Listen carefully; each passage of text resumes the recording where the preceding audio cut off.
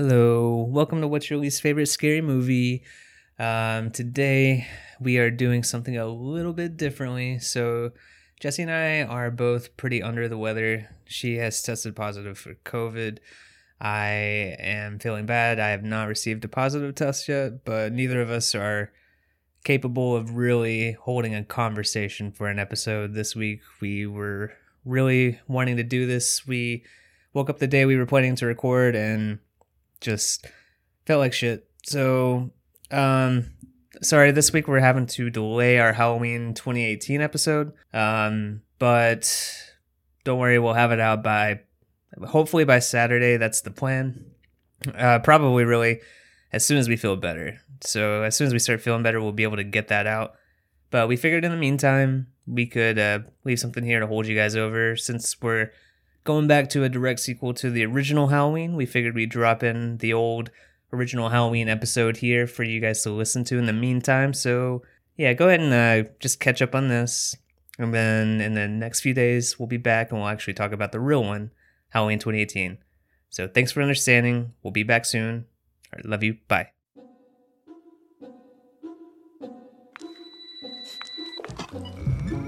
Hello? What's your least favorite scary movie? Black cats and goblins and broomsticks and ghosts, covens of witches with all of their hosts. You may think they scare me, you're probably right. Black cats and goblins on Halloween night. Welcome to What's Your Least Favorite Scary Movie, the podcast where we talk about the good, the bad, the ugly, and the absurd in everybody's favorite and least favorite scary movies. Because we believe every horror movie rightfully has its fan base, even if we don't always understand why. My name's Jessie. My name's Travis. Today, we are talking about the night that he came home, Halloween, 1978. Yep. Go into the very beginning, and like we did with Friday the 13th, we are going to do one movie in the franchise per month until we are done. Yeah, it's going to be a long journey. It's going to be over a year, but I'm excited about it because it's no secret on this podcast. This is my favorite series, and this movie right here is my favorite movie of all time, so I'm going to be biased. You guys know it, but I can't wait. Can't wait to talk about it. I know it's a movie that's been talked about to death. Everybody knows everything about it, but I think I found some things in here that's going to surprise some people. Cool. I think it might surprise you too. It's All going to right. be awesome. Looking forward to this. All right. I'm excited.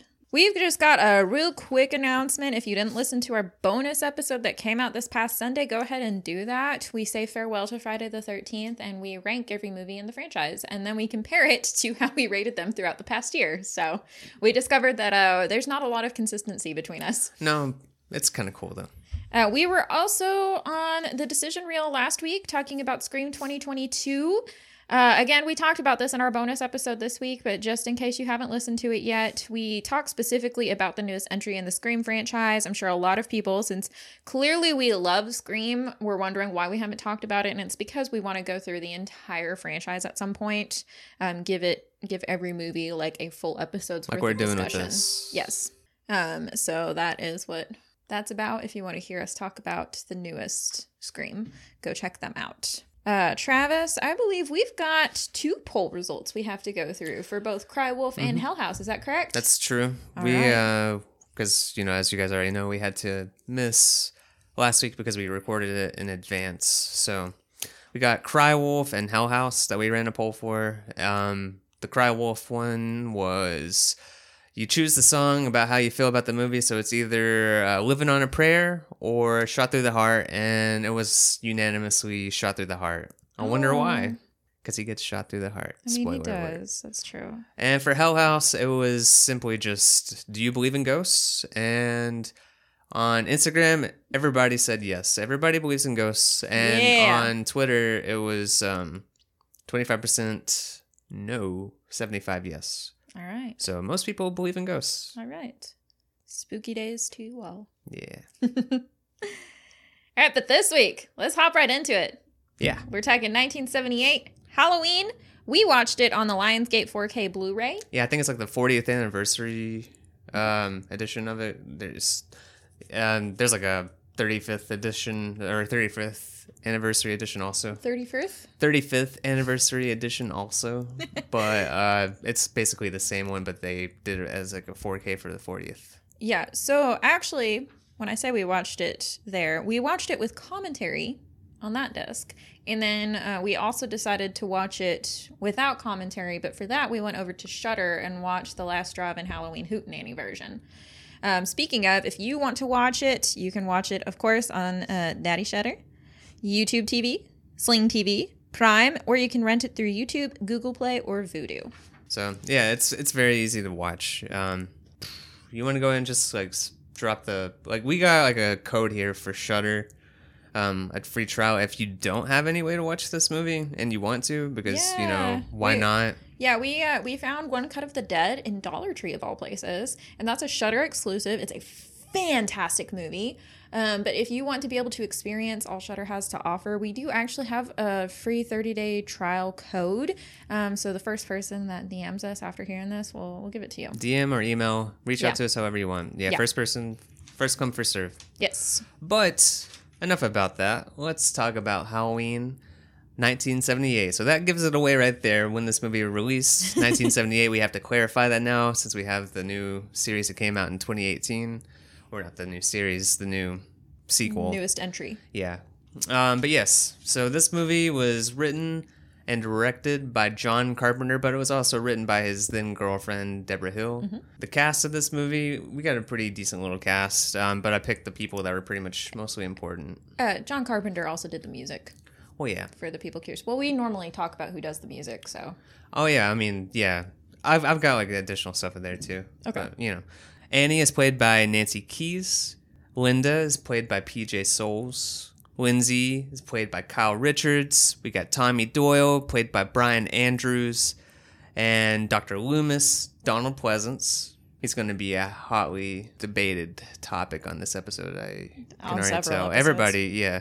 Because we've kind of talked about it, and then every time we get into it, I'm like, let's just save it. And then this is the time, so it's going to get let loose here. Nick Castle plays the Shape, otherwise known as Michael Myers. Michael.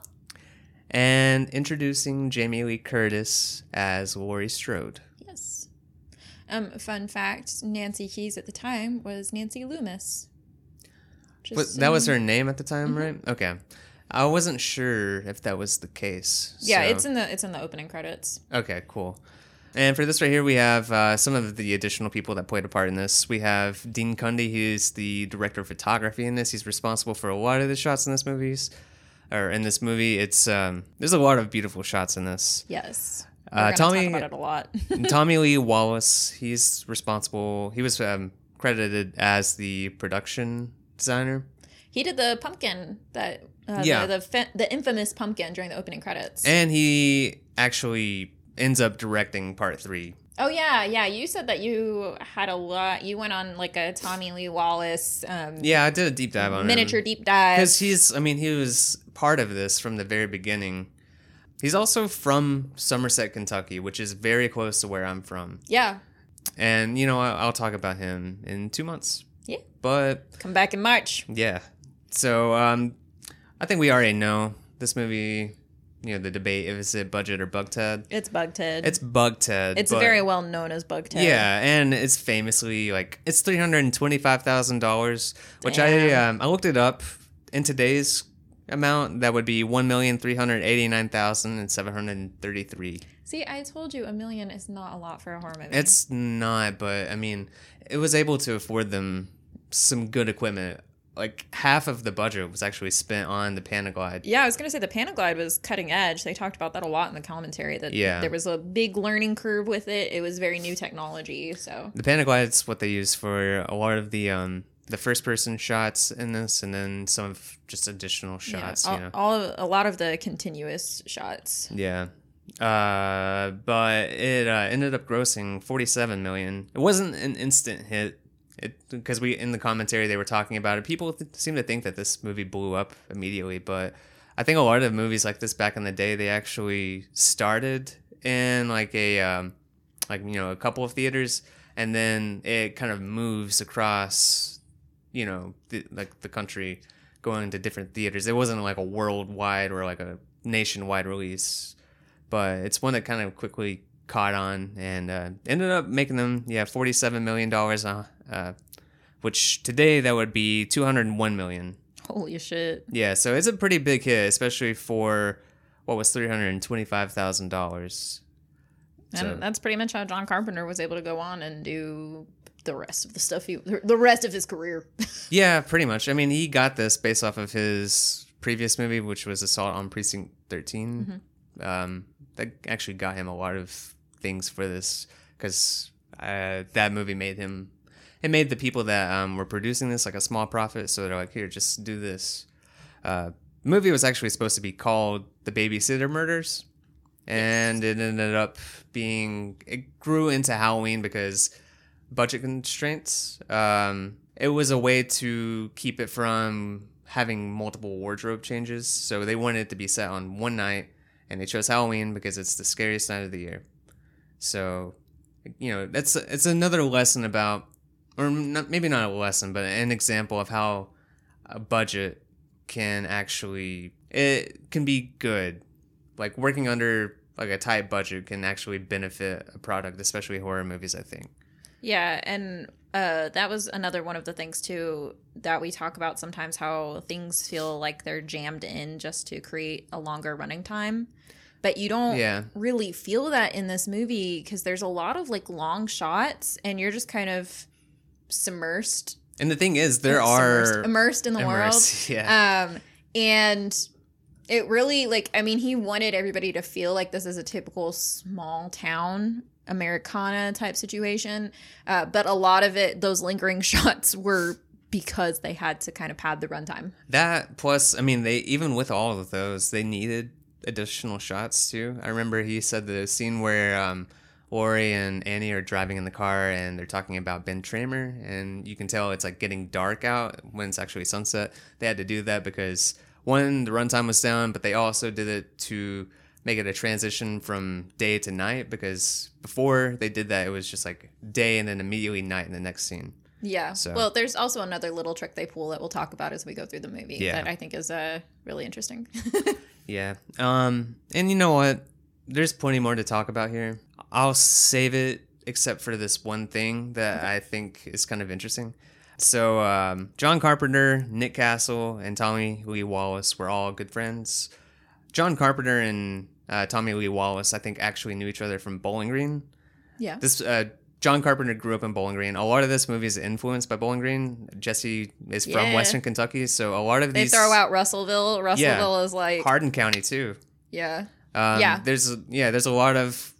It's a mixture of New Jersey and Kentucky, because Deborah Hill is from New Jersey, so Haddonfield is a New Jersey location. And then they just went with Illinois to split the difference. Yeah, but they all attended University of Southern California Film School, which is a pretty famous film school. Yeah. A lot of people get their start there. But they all had a band together. And I've got pictures of this. I'll share this on our social media. I've got the album art, and I've actually got a picture of them performing with all of like Michael Myers masks on. Oh, that's cool. It's like a cover band, but they actually have originals too. And according to Tommy Lee Wallace, they actually charted on MTV at one point. That's awesome. And it is cool. So John Carpenter, it's called The Coupe de Villes. That's and nice. It goes, John Carpenter was vocals and bass. Nick Castle was keyboards. And Tommy was the guitar. Okay. So it's kind of cool that, they have... this whole movie is like a bunch of friends making it, basically, except for Donald Pleasance. He's like, everybody was super young. John Carpenter was the oldest person on the set. He was 30 years old when he made this. Jamie Lee Curtis is 19. Yeah. Yeah, they did the whole shoot in, 19 days, right? It's 20-some. 21. Yeah, it was somewhere around there. Yeah. Yeah, and Donald Pleasance was only there for 3 or 4 days. Yeah. So. He only got paid $25,000. Apparently, Jamie Lee Curtis only got paid $8,000. I mean, she made up for it later. Yeah, exactly. A lot of people made money off of this, in the long run, I think. Yeah. So. Yeah. Well, and then Donald Pleasance, according to Joe Bob, took it because he was just always constantly grinding because he has 6 children.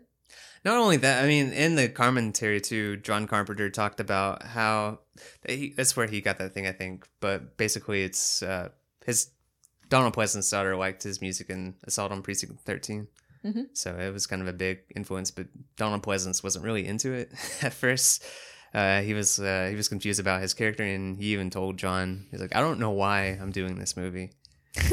And that's not really a thing that you would want to hear. No. But it worked out. They ended up being good friends, and he is in 2 other of John Carpenter's movies. He's in Escape from New York, and he's in, what is the other one? You can basically call Halloween 2 a John Carpenter movie. He's also in probably the only Giallo I like more than you. Phenomena. Yeah. It's Argento, too, which is weird. It's just such a weird movie. I don't know. It's so weird. I like it. But okay. Enough about that. That's background. And yeah, as I said, I'm going to just throw in things as we go. You too. Yeah. I'm sure, because we both got a lot of information from this. Yes, we did. So, all right. Let's go into pre-thoughts.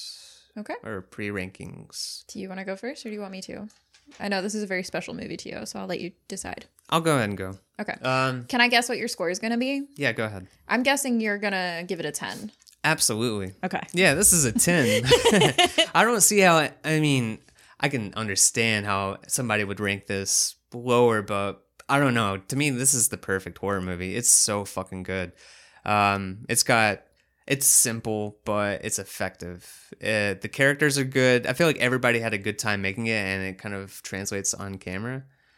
They mentioned that, everybody was kind of like inexperienced still. And I think that kind of like, once you get like too far into it, I guess, that's like a sweet spot for making things like this. I don't know if I'm making sense, but like, no. not having this is like the perfect amount of experience to make something special, I think, because some people, like, even when we were watching the commentary, he was like second guessing about how he would do things, but I feel like every shot that he did in this was perfect almost. Like, everything plays out great. I like the extended shots on things. It's very much a product of its time, and it's such an influential horror movie that, I don't know, it's just amazing. Michael Myers is one of the scariest horror icons ever. Even to this day, I'm freaked out watching Halloween 1. It's such a tense movie. The music is amazing. I just think that this is a movie that has everything. It's got the score, it's got the characters, it's got the story. It looks great. Everything about it is just perfect. So it's a 10 out of 10 for me. Hands down. All right. What's your thought? Do you want to guess my score? I think you're going to give it a 9. Actually, I'm going to give it a 10. You're giving it a 10? I'm giving it a 10. Okay. I agree. There's not really a lot of complaints that I have with it. I think it's very, very effective. I've talked about this before on the podcast, but it's one of the first horror movies that I intentionally watched, and it scared the shit out of me. Me too. It's part of the reason that Jason Takes Manhattan is so important to me, because this is not a fun, lighthearted, goofy, scary movie. It's just fucking scary. Yeah. And I think it's very simple. There are some really drawn out shots, but I feel like they're all really effective. Like I said, until we listened to the commentary, I had no clue that was padding the runtime. And normally you can usually be like, why is this scene here? Oh, because the movie's 89 minutes. They clearly needed to add something. Yeah. I don't get that feeling from anywhere in this movie. I think people make sense as human beings. They make logical decisions. And yes, I hate Dr. Loomis, and I'm going to get into that, but I don't hold that against the movie necessarily. See, and I thought that was what was going to knock your ranking down a little bit, because you were so vocal against his character in this. I thought that was enough to make you drop a point at least. It will definitely affect later movies. Okay. It will definitely affect them. All right. So, that's where we're at to start off with. 10 out of 10. 10 out of 10. That's a first for the podcast. I think so. So I'm really intrigued to see where we land after we've talked about everything, and I'm curious to read some internet reviews. So we were watching this with commentary, as I said before. It's recent commentary, relatively recent, about 2014. Yeah, 2014. With John Carpenter 2013. and Jamie Lee Curtis. Yeah, So. it's interesting listening to these two talk too, because they made it clear that they hadn't seen each other in such a long time, but they have such a good relationship that it's nice seeing them like reconnect and talk about this movie together. Yeah, so he hired her. He knew Janet Leigh from Psycho, obviously, and apparently she was she being familiar with show business herself was pretty picky about letting Jamie Lee get into it. So she was pretty clear about what what roles it would be good for her to audition for, et cetera, et cetera. So she this was her introduction in film. That's why it says introducing Jamie Lee Curtis as Laurie Strode. She'd done some TV stuff before. Yeah, I think it was The Love Boat, right? Something. No, I think that was after. That's they were talking about how this movie didn't actually give her career. Yeah. Okay. Yeah. So she did that. But yeah, she's really close with John Carpenter, and at the time, his girlfriend Deborah Hill, who we talked about already, her and Jamie Lee Curtis became really, really good friends. She refers to her as one of my best friends. So yeah, it's really cool. I like that they have that relationship with each other. Yeah, and I talk about this a lot. I really like it when it seems like a director is not an asshole on set. Like, it seems like John Carpenter is really able to create an atmosphere that promotes this type of camaraderie and makes everybody feel safe and comfortable. That's what I was reading in the book too. I've got that John Carpenter book, and a lot of it is set photos of Halloween, but one of the cast members was quoted as saying, like, he never once raised his voice at people. He was very, he was just a nice person, and he just did a good job working with the cast. Yeah. So we start off with that chant that we decided to use as our opening for this. We see Haddonfield. We get the shot of the Myers house. Now, they actually shot this scene last, and the whole crew was helping to whitewash it, put up curtains, make it look nice. So it makes a lot of sense now when you hear that, of course, it's easier to make something look nicer than it is to make something look dilapidated. Yeah, especially when you're on a budget. Yeah, so it never occurred to me before, but hearing them say that, I was like, that makes a lot of sense. So this is actually the last scene shot in the movie. I don't ever actually think of this as, before they even mentioned that, I didn't even think of this as the Myers house that we see later on. I just, based off of, how I assume movies are made, I just thought that this was a completely different house. Yeah. So it's impressive. Yeah, they completely cleaned it up for this scene. Yeah. So we start off. Judith and her boyfriend are on the couch. They're being goofy. They're flirting. I timed this. Mm-hmm. So from the time they stand up from the couch, I just want you guys to know what wide margins I was giving with this. From the time they stood up from the couch to the time her boyfriend is walking down the stairs, buttoning his shirt. So they start off fully dressed. Clearly they got naked. And he got redressed. 1 minute and 28 seconds. And that's not movie trickery, because everything in this first scene is a continuous shot. It's not a true one-take shot. There are a couple of cuts, but it's pretty damn close. Yeah, there's 2 cuts in this. Yeah. But it's a really nice shot. And it's all first person. Yeah. So I love that too. Yeah. So it truly, he thrust once, maybe twice. And he's like, all right, see you later. Yeah. And this is the thing that happens every time we watch this movie. You're always like, damn, he's fast. She died after having really unsatisfying sex. It's so tragic. I know her age and the fact that it was her brother also makes it tragic, but compounded by the fact that she just had terrible sex. The way that you said that made it sound like that was her brother that had sex with her.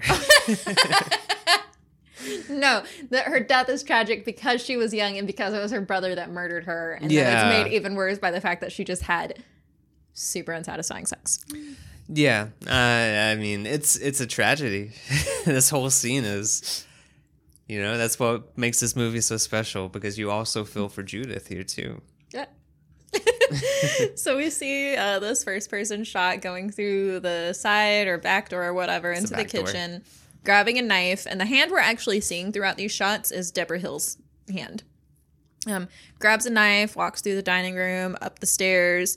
And I never considered this before either, but the whole reason that the boyfriend doesn't think anything of it is because obviously it's her brother. He's got a right to be in this house. Well, that, but also it looks like he doesn't even notice him.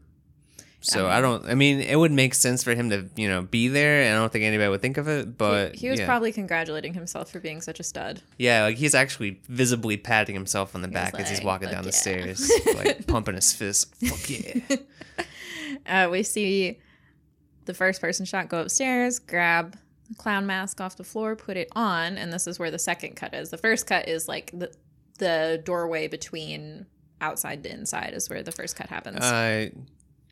No. Yeah? No, there's only 2 cuts in this entire scene. The first cut is in that doorway from outside to inside. No. They were talking about it. It's right whenever he puts on the mask here. Yeah. Then he goes in there. Yeah, and that's the first cut. Oh, I thought it was in the doorway. So that's the first cut, and then it goes into he goes into the bedroom and he sees Judith there brushing her hair topless. He has the butcher knife and he stabs her. But not before she can go, Michael! Exactly. Thank you.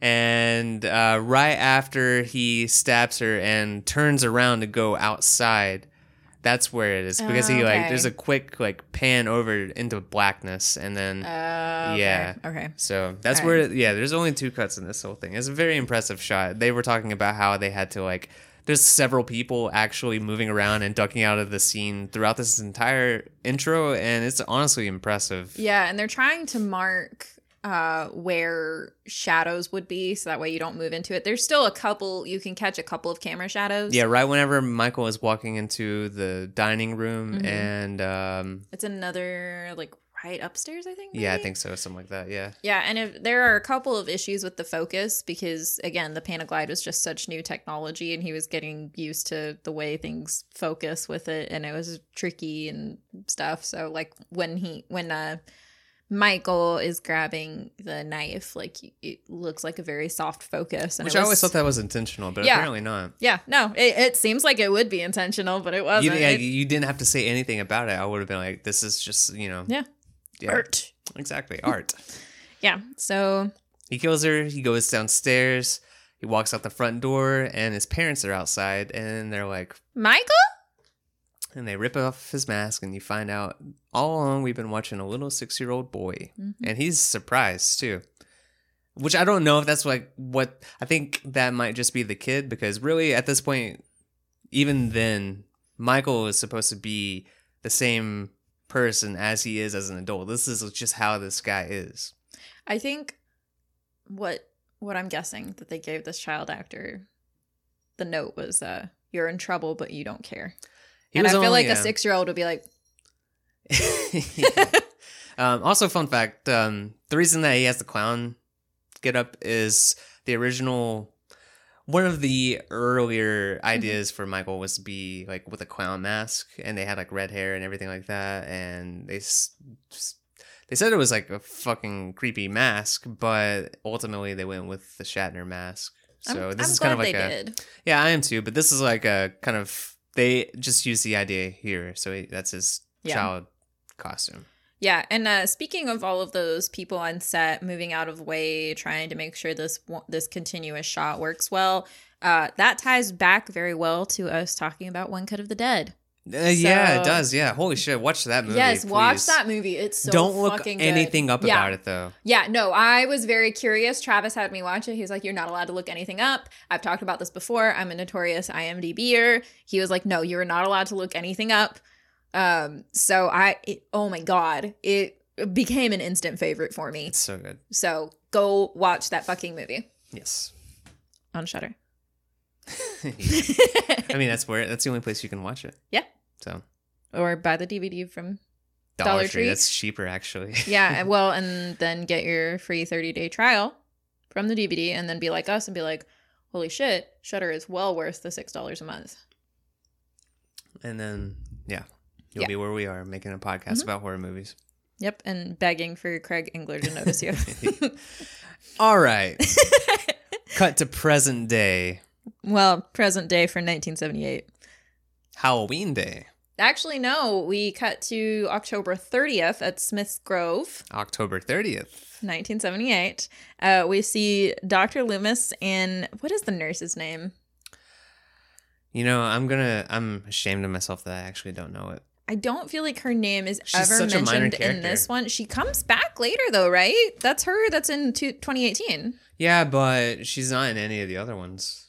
It's this one and 2018. I feel like it's Marion. Or not 2018. She's in Halloween Kills. Oh, yeah. No, I think you're right. I think it's something along those lines. Yeah. So she, and you know what? It lives up to that old horror adage. If you don't see the body, they're not really dead. Exactly. Yeah. I mean, well, she doesn't. So, I mean, she gets thrown out of the car and that's it. So, Yeah. basically, So they're driving because they've got to transfer Michael Myers. Yeah. And, you know, he's asking her if she's ever done a transfer. And, you know, she's not really done anything like this before. Not maximum security type situation. And Loomis goes on and on and on about how evil Michael is. And she's like, oh, I just hate it whenever they're just talking nonstop. And he's basically saying, you don't have to worry about this guy. He doesn't say a word. He hasn't spoken since he was 6 years old. And then he says, I'm going to give him a bunch of Thorazine before his court appearance. And she was like, well, then he won't really be able to speak at the court appearance. And he's like, good. That's the point. That's fucking unethical. Yes. For a normal person, I would agree. When do you want to talk about this Loomis thing? Do you want to like save it for later, or do you want to get this out of the way? We can get into it at the end. I'll bring up some of my points as we go through. But Okay, I'll talk sure. about why I fucking hate him Okay. more at the end. But yeah, that's a huge ethical and legal violation. Like Okay. knowingly trying to sabotage his court appearance is just, especially if he hasn't spoken in 16 years. Yeah. You know, He's not going to defend himself. and plus it's not like Loomis won't get a chance to testify either. As his Loomis doctor. is going to fuck him over big time. He's going to Yep. tell. I mean, he doesn't later need to on- add the chemical restraint aspect to it. later on, he's talking to the sheriff, saying he spent. We'll talk about that Okay, when we get to it. Sure. Okay. I don't want to jump around too much. I know everybody knows this movie, but I want us to be a little bit linear while we talk about it. Well, okay, what happens here is they're pulling up into this Smith's Grove, and they see all kinds of inmates, or is that what it is? Inmates or patients? Because it's... We see a bunch of psychiatric patients They're out patients, in the courtyard. but they're criminal. Yeah. Like, it's a special type of facility. Right, okay, so it's both. But they're all out there, and they're all kind of just wandering around aimlessly, and there's been like a breakout, so Loomis I guess Marianne. He's like, keep driving. And then they go up to the gate, and when he gets out, we get this shot out the rear view window of somebody just like fucking Matthew McConaughey their way onto the car. This is not a Matthew McConaughey. No, this isn't what happens here. What happens here is, so he's out there trying to get the gate open, that way they can get in, and then all of a sudden, Michael shoots across the back. He's he gets been on working top of on the car. his vertical. Like, that's a decent little jump. Even Yeah. if he had a running start, that's pretty good. This guy's in peak physical condition. By the way, Michael Myers at this age is 21 years old. Mm-hmm. So that's kind of weird to think about. This is a 21-year-old. I mean, technically you're an adult, but even at 21, I still kind of think of people as like kids, you know? I'm 30 and I am still a child. Exactly. That's what I'm talking about. Like us 9 years ago. If I saw somebody my own age and they were doing something, I'd be like, no, you're too young to do that. Stop. Yeah, but I mean, that's a good age for him to be able to fuck shit up. I just feel like serial killers need to be like 40 or older. You know what I mean? I don't no. That's in my head. I feel like a serial killer needs to have more life experience before they just start killing. Some of them, but you know, there's room. It's like I don't know. Like Michael Myers in 2018, I'm like, he's the appropriate age for a serial killer. He is 61 years old. That's what people complain about all the time, is how he's too old for this shit. I'm like, No, he's fucking sick of everything. This makes sense. Like, I don't agree with handling your problems this way, but yeah, after 61 years on this planet, you're gonna burst in some way, shape, or another, and he's going with serial killing. I can't wait till we get to those movies because I love talking about that Michael. I will defend that Michael for sure. Clearly, I will too. Yeah. I guess we're in the minority on that one. Or maybe some people, I don't know. I just see a lot of people talking shit about him being an old man, but fuck that, man. He's Michael a baby in this one. He is not a normal person. And we'll get into that. But at this moment right here, he's on the hood of the car, and Loomis is oblivious to all of this. He's just over there still trying to open the gate. Yeah, for somebody who's so convinced he's dealing with pure evil, he's not aware of his surroundings. At this moment, the gate is pure evil because it's not wanting to open. I think we've all had that moment with a door or a combination lock or whatever, where you're like, this, we have to get this thing open, and it's just not working. You think this is how Loomis talks to, like, everything that he hates at this time? Like, oh, definitely. Yeah. Like, he burns his food on the stove, and he's like, this evil. chicken is evil. Yeah, that's totally the type of dude this guy is. He'd be exhausting to be around. Yeah, like, maybe Michael's actually not that bad. Loomis is just a drama queen. Maybe Michael's a product of Loomis's just calling everything evil. It's like, fuck it, I guess I'm evil. Yeah, like, he sat down, because Loomis has been his only doctor, so he sits down for his first session, and Loomis is like, you killed your sister. You're evil! And child Michael's like, well, fuck me then. And he just, like, as a petulant 6-year-old is like, I'm not gonna talk. And then he held on to that for 15 years. Yeah, so it's been 15 years. Yeah, he's spent 15 years with him. That's a lot of time for Loomis. I love Loomis. Loomis has a history. Like, Loomis will go on to have, like, a pattern of making small children refuse to talk, because that's what happens with Jamie Lloyd. And you know what? I know it's fucked up, but it's so entertaining to just watch him and then watch other people call him out on being freaky. They're like, why the fuck are you so creepy? Like, it just rolls off of him. He just rolls with it. He's like, yeah, I fucking know what's happening. This is Michael Myers. I mean, Donald Pleasance clearly had fun with the role. He's the one who made Loomis the way he is. He wasn't originally going to be into the whole Michael's pure evil. Like, that wasn't originally in the script. And he told John Carpenter, he's like, I don't understand why this doctor's here. What's happening? Like, can we make some changes to the script? And that's how it became this. So speaking of Loomis, let's just go ahead. I want to, like, mention the people that Carpenter originally wanted for this role, which is Christopher Lee, which is one of your favorites. Can you imagine Christopher Lee as Loomis? I can. It would be a different kind of Loomis. I can't, man. Like, now that I see Donald Pleasance, that's the only Loomis. You can't. I think he would have brought a different. Yeah, that's what I'm saying. He would have been a different Loomis. I'm thinking a lot of his character on Wicker Man. I mean, his character in Wicker Man was also a drama queen. So. Yeah, well, that's the thing. Like, they're both Michael and Loomis are perfect for each other. They're both, like, crazy individuals, but it's kind of the opposite. One is, I'm going to call Loomis good. I know you're going to say otherwise, but one's good, best one's case bad. scenario, anti-hero. Okay, I'll accept that, but I don't agree with it. I am in a Deadpool blanket, sir. I know anti-hero when I see one. And the other one, I didn't know who this guy was until I looked it up, but Peter Cushing. Do you know who this is? The name sounds familiar, but I could not tell you anything about him. It's Grand Moff Tarkin from Star Wars. You know, the really old guy that they had to animate in the sequels. Oh, shit! Can you imagine that guy as Loomis? I can't. No. He's too evil looking. That guy is perfect for a villain. Which apparently Loomis, like, Donald Pleasance played villains pretty much exclusively before this, but, it's just, I don't see him as a Loomis. And Donald Pleasance apparently has a very interesting history in that he was in the military, he fought in World War II, and was actually a POW for several years, right? Yeah, I respect that, man. It's fucking insane. Like, I as much as I dislike the character of Loomis, and it hurts me to know that Donald Pleasance is partially responsible for that, I think Donald Pleasance is a good actor, and I don't have any qualms with him as a person. I know sometimes you think that I hate characters based on the actor, or I hate an actor based on the characters. No, it's not this. If that were the case, you wouldn't like Phenomena as much as you do. Yeah, well, and that was the thing when we watched Phenomena. You were like, I'm surprised you like this because Donald Pleasance is in it. Donald Pleasance takes a hard turn in that movie because he has a chimp as an assistant.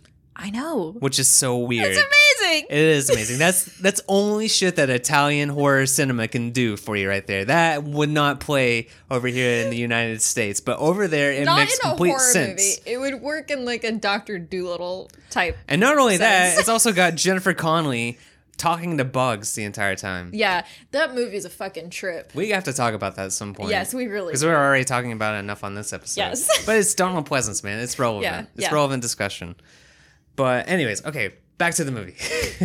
So what we got right here is Michael Myers is on top of the car. He's terrorizing the nurse. We think her name is Marianne. Prove us wrong. Marianne. And basically he busts the window, scares her. She gets out of the car, and then he takes that opportunity to get in the car and drive away. And then Loomis is running back. He's like, what the fuck happened? And, you know, I don't blame her for getting out because he's attacking her. He probably started calling Nurse Marianne evil. Probably. Evil! He's just pointing at it. It's like almost like, what's the, Body Snatchers? Or, what the fuck is that movie with the guy that, like, it ends with him being an alien and he points and he, like, opens his mouth and screams? Invasion of the Body Snatchers? That's what it is. I'm pretty sure that's the name of it. No, I was thinking of it was some Cartoon Network cartoon where it's like evil. I know what you're talking about. I don't know why I can't think of it. Evil. What the fuck is that? You know what? Oh man. Okay. I feel like it could be. My gut says it's either Powerpuff Girls or Courage the Cowardly Dog. It's one of the two of them. My brain is telling me Courage, but it's not. It's not evil. It's not that. It's because you did the give back the slab voice. Give back the slab. It's Return the Slab. Return this. That flows better. Return the Slab. Yeah, that's a great episode. All right. Okay, so then we cut to Haddonfield. On Halloween now. On Halloween. It's the next day. Yes. So this is Halloween. This is where the rest of the movie happens this day. Lori walks out of her house. So I always hated how shitty her hair looks, and it was intentional. So they permed Jamie Lee Curtis's hair and then let it get frizzy because they were like, that's the type of look she would have. Her outfit was from JCPenney's, and all I could think of was Charisma Carpenter's Cordelia in episode 1 of Buffy the Vampire Slayer, where she sees Willow and she says, oh, I see you've discovered the softer side of Sears. That's this outfit. The softer side of Sears? Yes. Did Sears sell clothes? Yeah. What the fuck, man? Sears is like just a weird company. I don't understand what their demographic is or what they sell. And I don't think they do either. They're the Walmart of malls. Not anymore. Well, yeah. But anyway.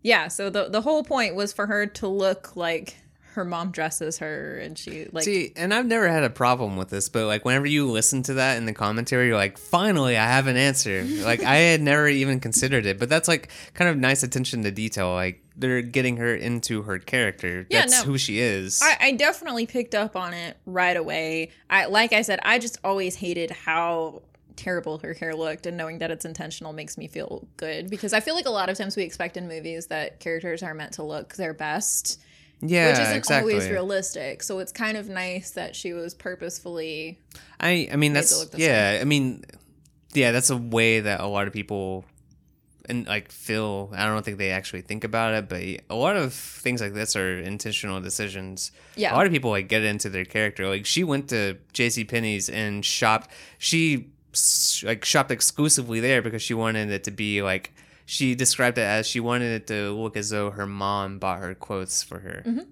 So, which is, you know, that goes deep. Yeah. There's like a scene later where she's twirling her hair and John Carpenter's like, why'd you make that decision? And she was like, I didn't. She's like, Laurie Strode, it's a hair twirler. Like, it's just, it was what was the right thing. It's cool. So you can tell she was really like into the character when she was doing that. I'm going to break this picture frame at some point. That's okay. There's so many picture frames. So she's walking to school. This little boy runs up to her. It's Tommy Doyle. They walk together talking about Halloween, and she's going to be babysitting him later that night. He is following her for a little bit, and he's like, why are you going to the Myers house? And she's like, well, I've got to drop off the keys. And he's like, why? And she's like, well, my dad's doing a showing there. And he's like, why? And she's like, because he's a real estate agent and that's his job. And he's like, why? And she's like, please shut the fuck up. That's very much verbatim. Yeah. That's what's in the actual movie. Please shut the fuck up. Yeah. Yeah. But anyway, she gets him to run along to school. She is walking down the sidewalk. Michael Myers is creeping and watching. No, I mean, right after, though, whenever she put the key in there, he pops up from the door and he's watching right there. Yeah, and he watches as she walks down the sidewalk. And she sings this song that always, like, every time I watch this movie for a few days afterwards, I'll be like, wish I had you all alone. And I never had the urge to look it up, but I just assumed it was some, like, random, older, obscure song that I'd never heard. Coupe de Ville song. Yeah, exactly. But no, she was just told to sing something. So she came up with the words and the melody. She was like, I didn't really have anything. And she just kind of went with it. Yeah, that's kind of how he approached a lot of stuff here. Well, they wanted to rehearse a lot of things, but he was just like, just do it. Which, they kind of like got some good performances because, people are like just thrust into like the moment like that, kind of people are like improvising, thinking on the spot, and it created a hit right there in your head. Exactly. Chart topper. Exactly. And Billboard 100. Yeah. We go back to Smith's Grove. The director and Loomis are arguing, and Loomis is like, he drove off last night. I watched him drive 6 times. I watched him drive 6 times. The car backfired 6 times. The director is like, he can't drive. And he's like, well, he was driving pretty well last night. You're evil. No, I love that line, though. He's like, well, he did a pretty damn good job of it last night. Which is so good. Like, how does he know how to drive? That was like, he's been in this institution since he's 6 years old. All I can think of is when I was first learning how to drive, I'd been paying attention to my parents driving, knowing that it was coming up soon, like trying to, watch how things are done.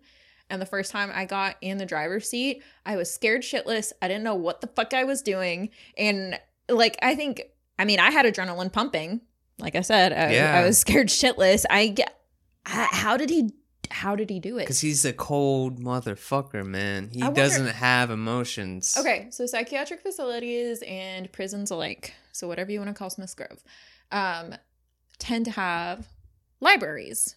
So I wonder if he you can't requested learn books. You can't learn driving from a book. That's purely experience. I agree. I'm trying to give some sort of headcanon on how he figured this out. Sure, I just think that.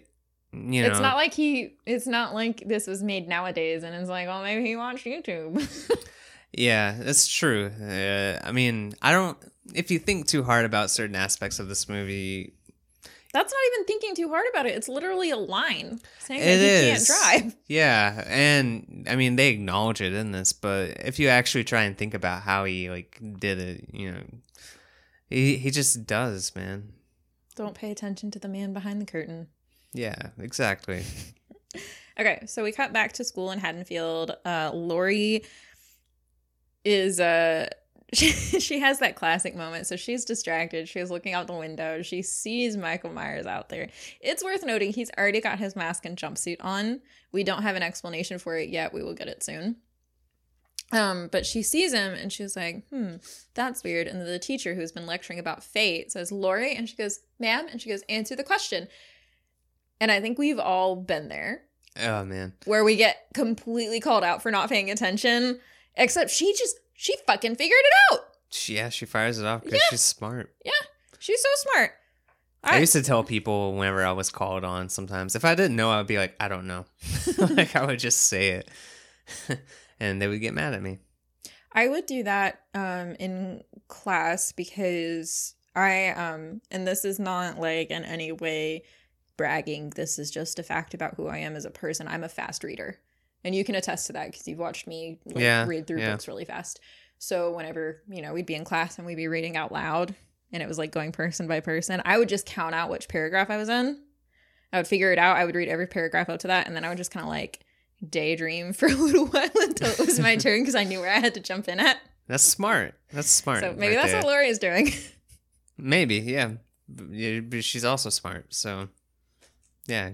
But this is an iconic scene. I love this scene so much. Watching, like you're establishing Michael as a stalker here, and he fixated on her because she was at his house. Exactly. There's no motive behind this. At this point, this movie was envisioned purely as a one movie intrigue. Like there's no sequels in mind.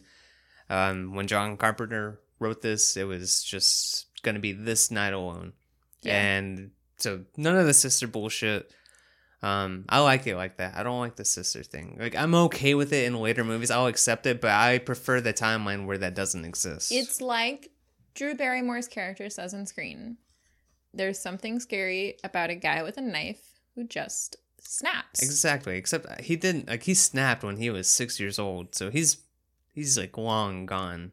But he's very methodical with his stuff. It was Mermaid Man. Huh? It was Mermaid Man and SpongeBob doing the Evo! Yes, you're right. Holy shit. Why did that just come to your mind right now? Because I'm talking about stalkers? I don't know. It was one of those that I let the back of my brain deal with while we were talking. See, that's why you're smart right there. See, you're like doing your homework in your mind while also doing a podcast. That's good. I congratulate you on that. Good job. I'm sure my mom listens to the show, and I know she's going to be really excited about this episode because she fucking loves Halloween. She also really loves SpongeBob. So I'm sure she immediately clocked where that was from and is going to be really excited that we figured it out. I'm proud. I'm proud of you, man. Thank you for doing that. But yeah, so he's stalking. She answers the question. She looks back out the window, and he's gone along with the car. So she's kind of questioning herself. And John Carpenter said in the commentary at this point throughout the movie, and that's the only reason I bring it up now, is he didn't intend to like moralize, you know, that Michael Myers only kills people having sex or doing immoral things or whatever. Like, he wasn't intending to do that. He just wanted to establish that Laurie is smart, and that's why she specifically survived. Women, though, because that's what he was talking about. He's received criticism that he kills off the women that have sex, and the virgin is the one that survives. But you know, it's just the whole thing is like it's the babysitter murders originally. That's how it was conceived. She was the one that was taking care of the kids. Yeah, exactly. She's smart and she's attentive, and that's what saved her and the kids. All of the girls were written to be very realistic teenagers at the time, and they were all different aspects of a teenager. So she was the good kid. Linda is, you know, like the partier, and Annie is, I guess, I don't know, like kind of the in between. Yeah, something like that. Yeah, kind of more the rebel, but she's a little bit like responsible. She's got the cop father, so she's got that little bit of a rebellious streak. Yeah, she like straight up smokes weed and talks to him immediately after. I will talk about that in a minute. Yeah, okay. But we see at the elementary school, the kids run out. They're all in costume because it's Halloween and that's how little kids are. This is how more older kids and adults should be. Just always wear costume. Like, the entire week leading up to Halloween, if we could all wear costume every day, I would be so into it. Nobody will buy into it, man. Do it! Do it, everybody! You can't even get people at bars for costume contests to contribute. I remember we went to a trivia night on Halloween a couple years ago, and I was in full costume because we did costumes at work that day. And everybody was like staring at me, and I was like, it's fucking Halloween. Chill out. Like, yeah, it was weird. I get it. Yeah. So anyway, Tommy Doyle's being bullied by kids saying that the boogeyman's going to get him. One of them is Lonnie. One of them, yeah. Little Lonnie Elam. They push him down. They smash his pumpkin. Why this child was carrying a pumpkin out of school, nobody really has the answer for that. Apparently, it was a pain in the ass to get these pumpkins because they shot this in spring. Yes. And we'll point out some of the set dressings that they had to do to give it the Halloween feel that I never noticed before, but now can't unsee. Yeah. But yeah, it was a pain in the ass to get this pumpkin, and they had to get the shot basically in one take because if he fell and broke it, they weren't going to be able to reshoot. So, but they had so many for jack-o'-lanterns. I later, know! You know, There were so many jack-o'-lanterns. I wonder if it was just like the same jack-o'-lantern being moved around. it could be because I mean it's the same thing. They all have the same cut to them too. Yeah. So probably. Yeah. The kids all run away. Like one of them runs into Michael on the sidewalk. Michael doesn't run into him. Michael like lunges out and grabs him and holds on to him for a second to like scare him. Well, it's intentional. Well, the kid runs away. He does. And then Michael sees Tommy walking down the sidewalk and he follows him a little bit, even getting into the car and driving at one point. It's another example of like a long shot too. Like that's a very long shot, but it's so effective. It really like it's kind of interesting how we get so many shots like with our protagonist, but we also get so many from the killer's POV. It's very split and it's kind of disarming as a viewer because like you're getting whiplash from the perspective you're getting. It's cool. I like it. No, it's good. Yeah. I don't mean whiplash in a bad way. No, I know, yeah. We cut to Loomis at a phone booth. Remember those? I don't. It was before our time. I do. Where were we at a phone booth at? They have stuff like that in Harlan. Really? Yeah. How many phone booths were in Harlan? How many probably phone booths exactly did Harlan one. require? Yeah. I mean, probably just one. So he's at a phone booth and he's calling to warn the sheriff. And I learned later that I can't spell the word sheriff to save my life. So just throwing that out there. He finds a wrecked truck that's like says like automotive, it's a mechanic, garage, whatever, on the side, and a discarded hospital gown. And then when he goes into the weeds, he doesn't go into the weeds. He doesn't find the dead body, but the camera pans over and we see a dead body. Yeah. So this is how we find out how Michael got his jumpsuit, because he killed this person that worked for a garage and took his jumpsuit. And he does this so many more times in the future movies. He does. He likes the jumpsuit. It's efficient.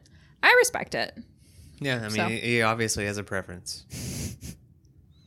So Lori and Linda are walking away from school. Linda is definitely cutting out of cheerleading practice early. And I say that because we hear in the background, Haddonfield couldn't be prouder. Get a little louder, something like that. I didn't write it down. You got her pretty much right. I got like 70% of it. Yeah, that's all you need. Yeah. I got you. C's get degrees. It's fine. So they're walking away, and we know Linda's a cheerleader because she says, we got to learn 3 new cheers in the morning, which sounds like a bad idea on the day of homecoming, to learn 3 new cheers, unless it's just like the actual chants, like they don't have formations or anything. I don't know much about cheerleading, but it seems to be a pretty competitive sport. Yeah. So I can see it being a reality. Yeah. So it just, I don't know. I just think it's funny that because she, like, it fits her character too to just cut out of cheer practice early. It does. Yeah, she's a very irresponsible, just a kid looking to have fun. Yeah. And I gotta say this. So PJ Souls was at Scarefest this past year, and her table was always fucking packed. Like, we never got a chance to actually talk to her except for one time that we were in the bathroom at the same time. And I was just kind of like, oh man, your table's been bumping all weekend. This was on Sunday, and she goes, yeah, I took a break to eat and pee. And I was like, okay. And I didn't want to bog her down because she clearly just said she was taking a break. But I was like, well, at least I gotta talk to PJ Souls. That's another thing. I talked to you about this last night whenever we watched it, but they look so tall in this movie, and we've stood next to her, and she is so short. I would look like a giant in this scene, and I'm a short man. Like, I'm 5'6" and I don't like. That's kind of crazy to just think that, like, if I were on this movie, I would look like a giant individual. Yeah, you would look really tall. It's weird to think about. Also, I think it's kind of cool to mention the dialogue that they have here feels very real, but I think like a lot of that's credited to Deborah Hill. She actually wrote all of the women's dialogue. That makes sense. I was gonna say, this doesn't feel like men writing women. Yeah, which is kind of cool. Like, they were like a good team. And I respect John Carpenter for being like, hey, probably not my forte. Yeah, that's cool. Yeah, definitely like let somebody that knows the material or like knows like the perspective do that. He actually focused mostly on Loomis's giant rants. Uh, okay, so there's a subreddit called Men Writing Women. I've seen that, yeah. My favorite is a parody post where, like, she got up and her breasts were magnificent. She boobed boobily down the stairs. It's like Dennis Reynolds. Yeah.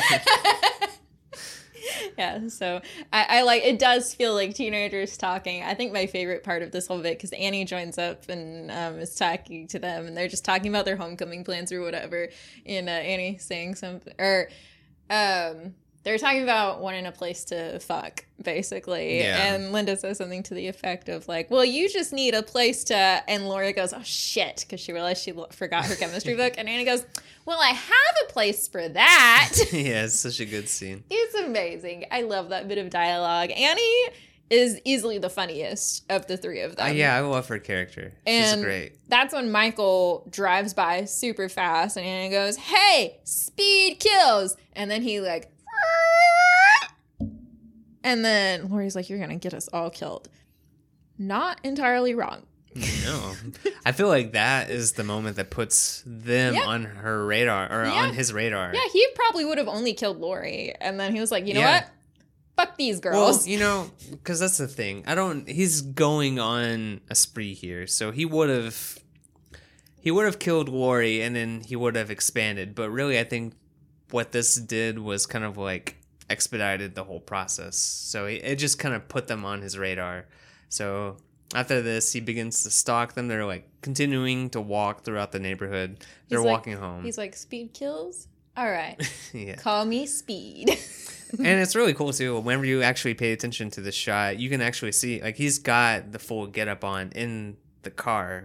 You know, you can actually see him if you're paying attention. I appreciate that. Yeah, it's a nice attention to detail. But they're walking home, and they're all walking together. And then there's that scene. So Linda goes stops home first. Yeah.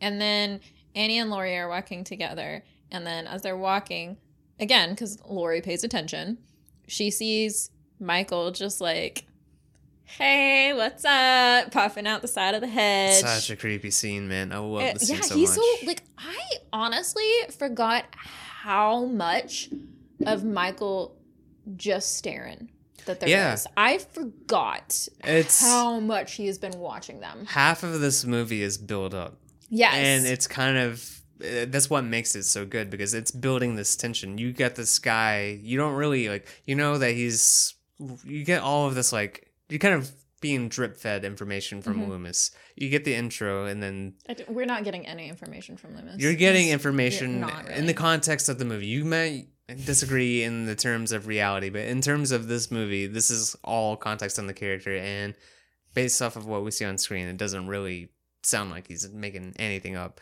But yeah, he's it's really nice just watching the stalking scenes. The stalking is one of the most powerful things in this movie. Yeah.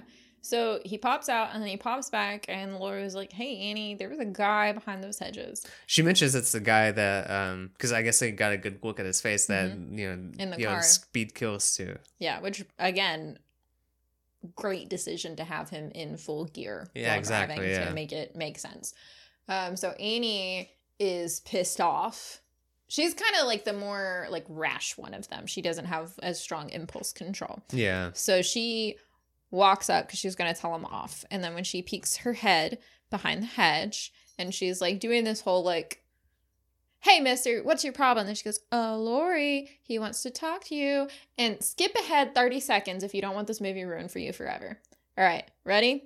Okay. So when she turns around and tells Lori, hey, he wants to talk to you, a little puff of smoke goes across her face.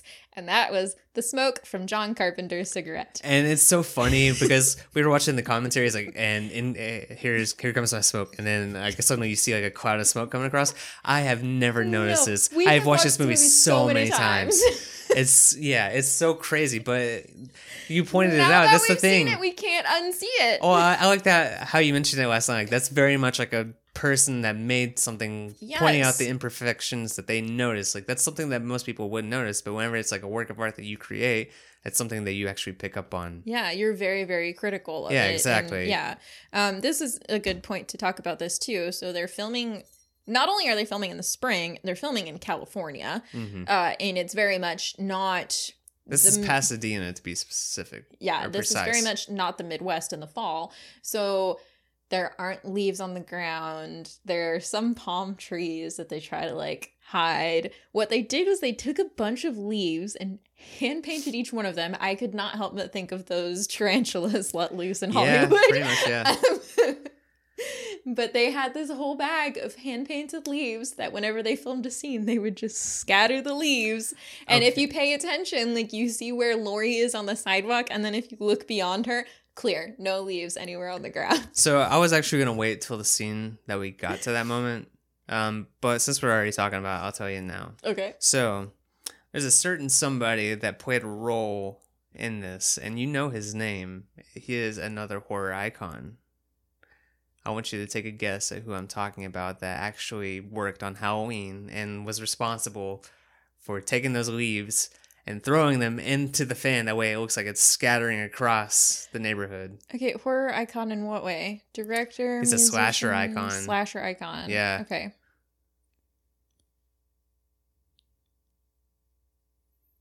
Helped and stuff like that. This was 1978. Is it any movie that we've covered so far? Yes. Okay. Slasher icon. It's not Robert Englund, is it? It is. What? He worked on this movie for this because he had a roommate at the time that was working on it, and he convinced him to come down on set that day and actually like work and gather the leaves and scatter them around to make it look like fall. That's amazing. Isn't it? It's It crazy. is. Yeah. So that's a nice little piece of trivia. That makes my whole spiders comment even better. Yeah, exactly. It kind of is fitting. But yeah, he actually revealed this like in a Bloody Disgusting article back in 2018. Who did? John Carpenter? No, or Robert Englund. Yeah, he did Okay. like an interview, or I don't know if it was an interview, but he kind of like talked about it. I want to meet him so bad. I know, He's just right? like the- It's so cool. He seems like the nicest guy. Yeah. Okay. But anyways, Yeah. So take it back a little bit. They Lori goes home. Yeah. The Michael is gone. Yeah. So Annie goes to her house. Lori is walking down the sidewalk, runs into Sheriff Brackett, who's Annie's dad. And Jamie Lee Curtis talked about this in the commentary that she was scared, but she laughed, but she covered her face really quick. And she was like, not happy with that take. And I was like, that makes perfect sense to me, though, thinking about being a teenager. If I'd been scared by one of my best friend's dads, Yeah. like I would have tried to cover it up with like a laugh. Yeah, it makes seemed like sense. the perfect reaction, honestly. It's real. And this is the line that I thought that you were going to intro this with. It's Halloween. Everybody's entitled to one good scare. Exactly. I thought that that's what you were going to lead with. No, I wanted to open it up with the same opening line of the whole franchise. Okay. That seemed to make the most I like sense. it. Yeah, so at home, Lori goes into her room, and this is a room that they set dressed, but minimally. Yeah, but it's very real, you know? Like, it doesn't really feel like a fake room. It feels like a real person actually lives there. Yeah, I just would have expected, like, maybe a couple of Polaroids or something of her with her friends. She does seem like she would have something like that. This is where Jamie Lee Curtis auditioned. This scene right here is what she auditioned with.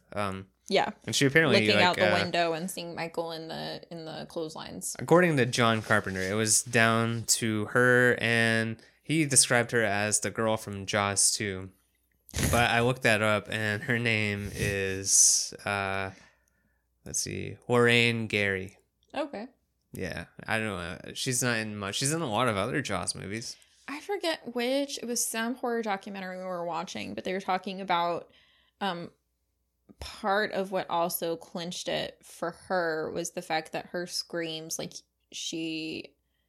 that's what makes her a final girl, is the way she screams. You want her to survive. Yeah. And Jamie Lee Curtis talked about seeing this movie in the theater, and she was like, oh shit, I see what people mean with that. Yeah. Yeah, she did a great job with this.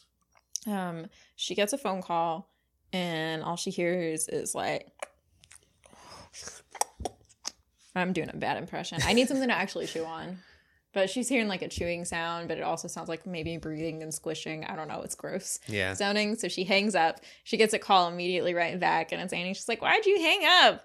And she was like, because you didn't say anything. She's like, well, I was chewing. And I'm just like, then why did you call her? Yeah, that's what I'm thinking of too. But you know, there are people that do that. My little sister the worst for that. She will like FaceTime. She'll call me and she'll be like, "Oh, I'm in the drive-thru at McDonald's." I'm like, "Why did you call me? if you do not have the time to talk, why are you trying to talk to me?" Very much in character with what you talked about earlier. Poor impulse control. That's what it is. Yeah. So, okay, cool. So Annie is just talking about how she's gonna come pick her up. They're gonna drive together because they're both babysitting like 3 doors down from one another. Yeah. We see Lori waits outside. She gets picked up by Annie. She's in her last outfit. She's got a total of 2 outfits for this whole movie. When they were talking about the wardrobe changes, this is her second outfit for the rest of the movie. Mm-hmm. While her and Annie are driving, Blue Oyster Cult is playing, and they are smoking the dope. reefer. Yeah. And as they're driving downtown, they hear alarms, and they see the sheriff's car, and Annie goes, "Oh shit, my dad, put it out, put it out, put it out." And they pull up and roll down the window, and he's just like, "Yeah, somebody robbed the hardware store, but like they only stole a mask and some knives and some rope." Like that's a fucking freaky list. That's a dangerous combination right there. He's like, "It's just teenagers. Like it's fine." That's shitty cop. What? Right there. That's a shitty cop. Like he's a bad cop. He's not a shitty cop in the way a lot of horror movie cops are shitty cops. Yeah, he's just like, he's bad at his job. And he's bad at his job. It kind of makes me think of people like in horror movies whenever you see women having like men attack them. It's like, oh, it's probably just some guy pranking you. He'll go away. You know, that's kind of the vibe I get from that. That's probably what he would say. It's probably realistic though. Yeah. Also, so they drive away, and Laurie's like, "He definitely smelled it," and he's like, "No, he didn't," and like. He definitely did. Yeah, no shit. Like, weed smells so strong. Yeah, there's no way. And they were hotboxing, so... Yeah, exactly. That, like, he probably got a buzz. Yeah, he was like... But he was just doing the whole, like, dad thing. Like, he's like, "Well, I know they're safe. They're responsible. I don't have any reason to call them out on it." Like... They're not responsible if they're smoking and driving at the same time. Loomis is talking to the, like, groundskeeper at the cemetery. He's, I guess he was meant to be going to Judith Meyer's grave. Yeah, that's where he's being directed because he suspects that something's gonna happen there. Yeah, and they get to a plot that has a missing headstone, and Myers is like, "Whose is it? Whose is it? Whose is it?" He said Myers is Loomis. Yeah, whatever. Yeah, when Michael Myers like shows up, like, who is it? It's first and only words in the entire series. If they ever make Michael Myers talk, oh fuck, they did in the remake. Never mind. But yeah, it's Judith Meyer's tombstone that's missing, which Loomis knew, but his little drama queen ass couldn't resist. Whoa, man, come on. If you know, he obviously knows what's going down. He knows Michael, and he knows what his intentions are going to be. If he already knew he was going to be going to that tombstone, I feel like he had a hunch there, and then whenever he saw that, he knows what's going on. He knows what's going to happen. Instead of, shouting at this groundskeeper, couldn't he have been like, "This is Judith Meyer's site, isn't it?" Like, he could have said freaking that out like a human being. He's always at a 10. Dude, if Michael Myers is on the loose, if you're not on a 10, you're just going to be, you're doing it wrong. He's not at the top of his game, though. He's spending all his time. He's chasing waterfalls, and he's not sticking to the river and lakes that he's used to. Are you quoting TLC at me right now? Yes. Don't do that. Don't ever do that again. Too late. I swear to God, if you ever do that again. Stop making me feel so damn unpretty. God damn. Moving on. So, when Lori and Annie were driving away, we kind of talked about this out of order. When Lori and Annie drove away from the hardware store, a car was following them, and we see them take a curve. And that scene fades dark. So that way, when the next scene pops up and it's full night, you'd be like, "Oh, well, yeah, it makes sense because the sun was setting as they were rounding the curve." Yeah, that's the additional shot that I was talking about before. Yeah. Yeah, he said that's just kind of a trick that you have to do when you have to explain why suddenly you're in nighttime. You don't need to, but they just needed to pad the time, man. I kind of appreciate that, though, because it would have been annoying if it's like bright afternoon, sunlight, and then all of a sudden dark. Yeah, it's nice, you know? Like, even the additional shots serve a pretty good purpose in this movie. Yeah. And really, it introduces us to Brendan Tramer, which in next month, I love talking about his whole scene. But, you know, he's kind of like a throwaway character at this point. I feel like we need to get, like, an audio clip from Eric and Vivi talking about Ben Tramer. Just, like, get, like, a 30-second bit. Because they fucking love talking about Ben Tramer. It's so funny, man. Ben Tramer's crazy. So Brackett and Loomis go to the Myers house. A window is broken. Loomis has another Michael Myers rant. He spent 8 years trying to reach Michael and 7 years trying to keep him locked up. Here's the thing. As a psychiatrist, you are ethically obligated to provide the best care that you can for somebody. And if you feel that you are not equipped to provide the best care, you transfer them to another professional. But he doesn't feel he's not equipped to do that. He figured it out, this person. He said he spent 8 years trying to reach him. That's far too long. He should have tried to transfer him way before that point. Okay. Way beforehand. It's unethical. He's a bad doctor. Okay. Think about the neglect he was probably pushing on his other patients this whole time, especially when he went down his own deep hole of obsession. Possible. We will never know. We won't, because from the way he tells it, his only patient was Michael Myers. Yeah. Probably. I mean, Michael kind of became an obsession for him. That's what I'm saying. Like, it's just, he crossed ethical boundaries a long, long time ago. Tommy asks Lori about the boogeyman. Annie calls. We hear the dog barking in the background. Ben Tramer found out that Lori would be interested in going to the dance with him, and it's possible that Ben Tramer is interested in going to the dance with her. Very high school talk here. Yes, it is. Yeah, definitely high school dialogue. And I love Lori sitting there twirling her hair the entire time. It feels so teenager, so innocent. Yeah, it does, yeah. Especially because we haven't seen her do the hair twirl before now. Like, she's having this moment of complete, like, cute innocence, just thinking about this type of stuff. It's very sweet, and I'm glad we get this moment before trauma rains down upon her life. Yeah. So, Tommy fucks up some blinds trying to stare out. Oh my God, I noticed that. Like, I would be so pissed if that happened. That's worse than our cats. I know, I was immediately like, Scout! Yeah, it's bad. That's definitely like a kid, though. But yeah, he's just kind of looking out, and he sees Michael out in the distance, staring into Annie's house. Yeah. Or not Annie's house, Lindsay's house.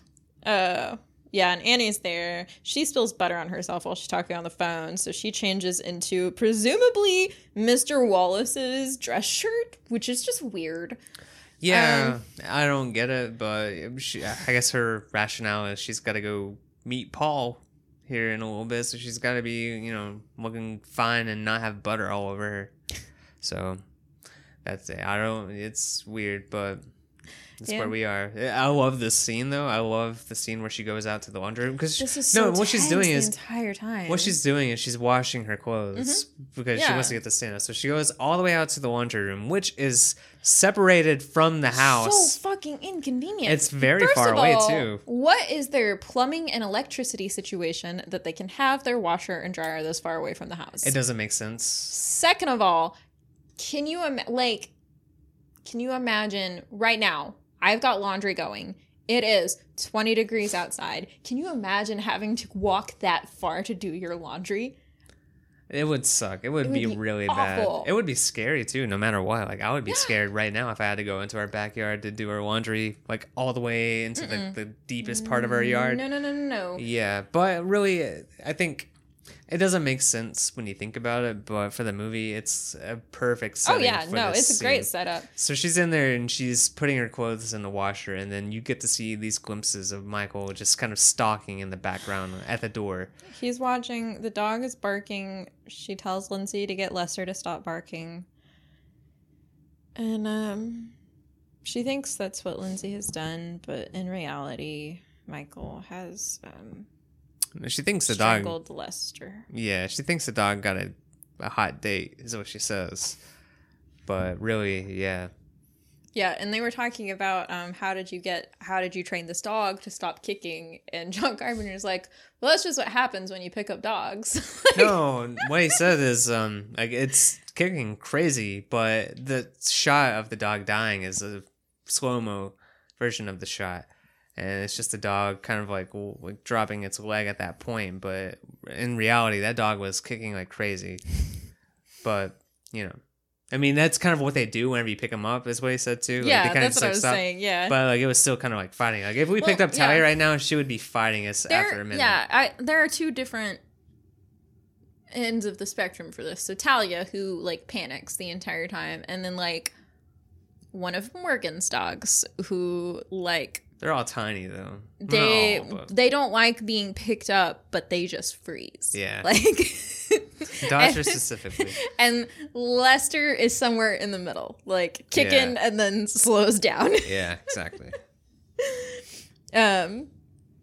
So Lori and Tommy are watching The Thing from Outer Space. This is the Hawks version because John Carpenter hasn't done his version yet. And he said the reason that he had this movie on is because it was from his own personal collection. So he put that movie on because he loves that movie, and I think it's awesome that he gets to actually remake the movie, or not necessarily remake. It's his own interpretation to the source material. Yeah. So it's his own take on the source material. Yeah. Which is one of most people. I mean, we covered it on this podcast, but it's a lot of people's favorite horror movie. Yeah. We come back to Annie, who's out in this little laundry room. Michael Myers is like popping up in the window and stuff. She thinks Paul is there for some reason. Don't know where she came to this conclusion because she already said that El Jerko got grounded. It's not El Jerko, it's Old Jerko. Old Jerko. I've always thought it was El Jerko too, but I was looking at the subtitles and it's Old Jerko. Oh. Yeah. Interesting. He like locks that door so she can't get out. She tries to climb out through a window, gets her foot caught on a shelf. And the phone rings inside. Lindsay answers it and is like, Annie, it's Paul. And she's like, Lindsay, come help me. I don't know how they hear each other so well. But Lindsay ends up like helping her out. I don't understand how she got stuck. It's so easy for her to get out of the position that she's in right now. Yeah, I don't.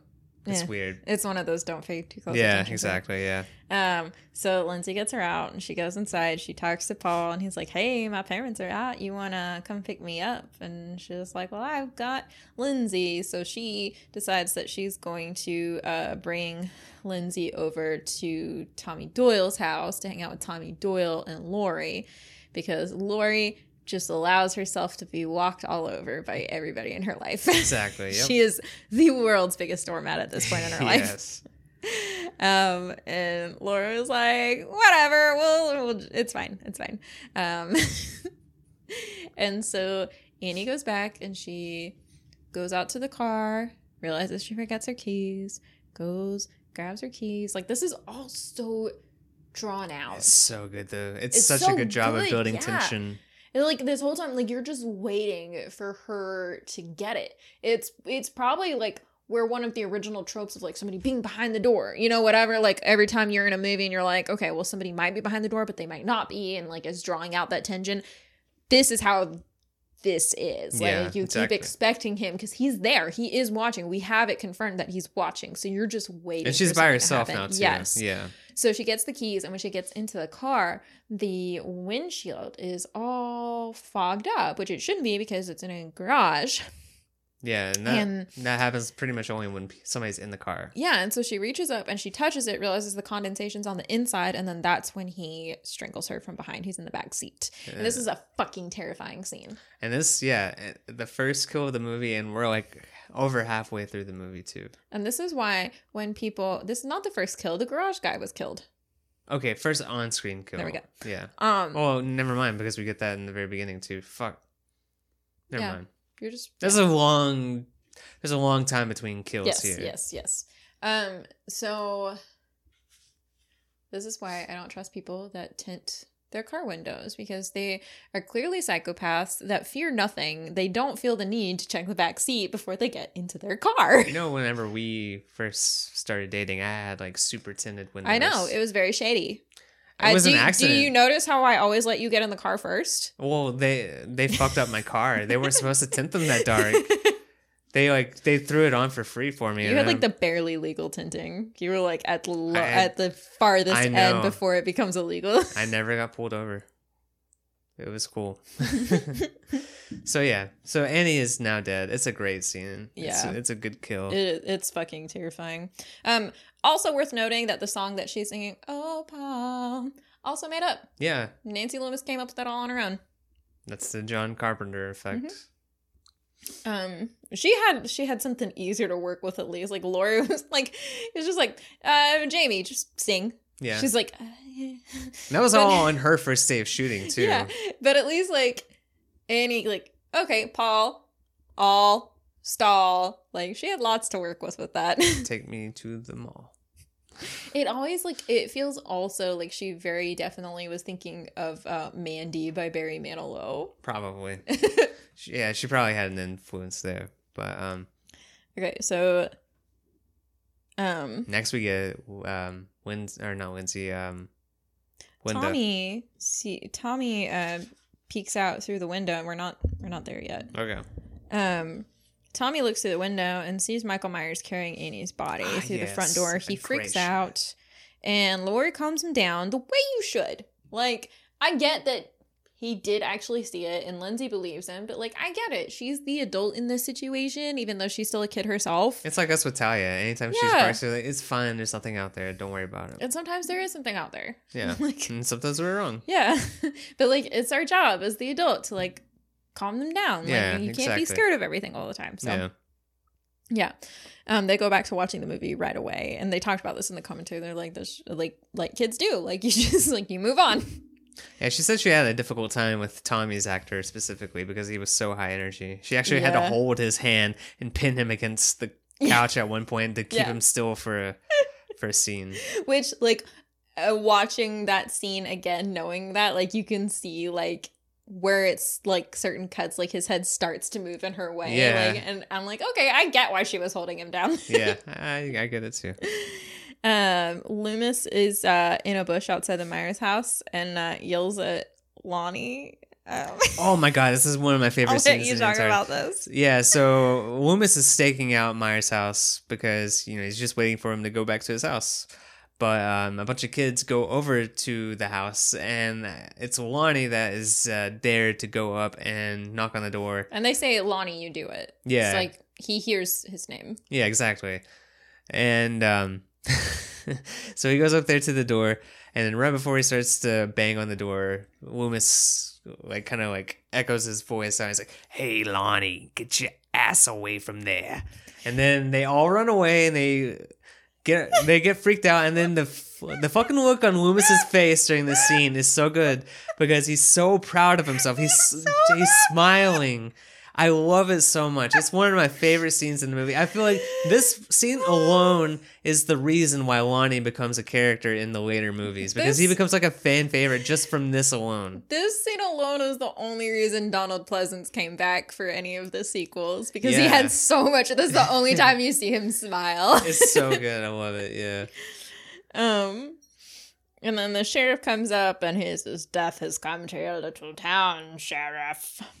Yeah, he's full of one-liners. Loomis has got the best quotes. You can just quote any sentence he says in this movie, and it's fire. It's good shit. He's very reminiscent of like when you get a fortune cookie from Chinese takeout. Yeah, because he's a walking fortune cookie. Yeah, because most of it's not really a fortune, and like what he's saying is not really helpful stuff. It's just like little one-liners about his view on the situation. My favorite is in Halloween 2, and we'll talk about that next month. But it's one of my favorite lines from anything Loomis ever says.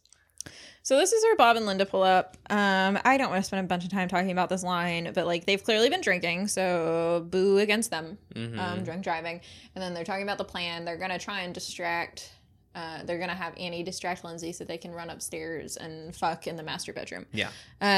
Which they're in a giant van, fuck in the back of the van. Yeah, exactly. It's I don't so understand. Stupid. Yeah, you don't need a house for it. Like if you're that desperate, horny teenager, like you will fuck anywhere. Like you don't need a bed. Outside in the van. Like yeah, it's perfect.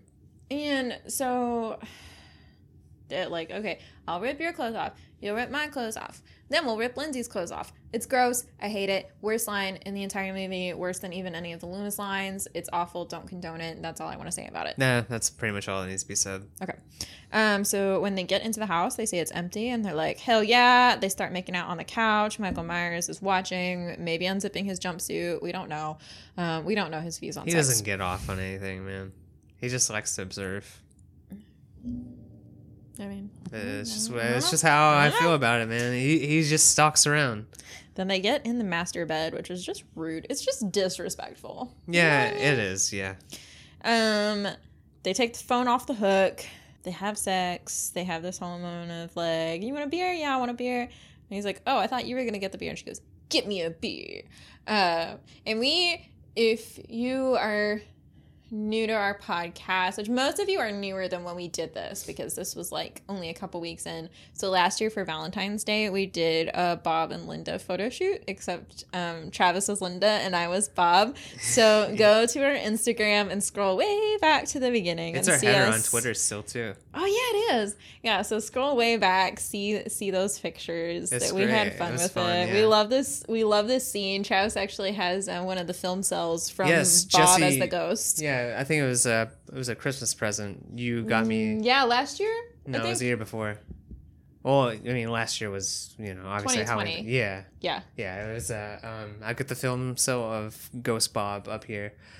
Ghost Bob is one of the best scenes in the movie, and it was actually purely from Deborah Hill. She suggested this scene, and John Carpenter was kind of against it at first. He's like, okay, well, I guess we'll just, see how it goes. But then once everything played out, it is such an iconic scene. It worked so well. Love it so much. So Bob goes downstairs to get the beers, and like Michael just stabs into the wall. Like fucking, he's a college freshman hanging up his poster in his dorm room, like. And he does the little head tilt, which becomes part of his character. Yeah. And that was Nick Castle. Apparently, his whole motivation for that scene, it's like a kid looking at like a butterfly for the first time.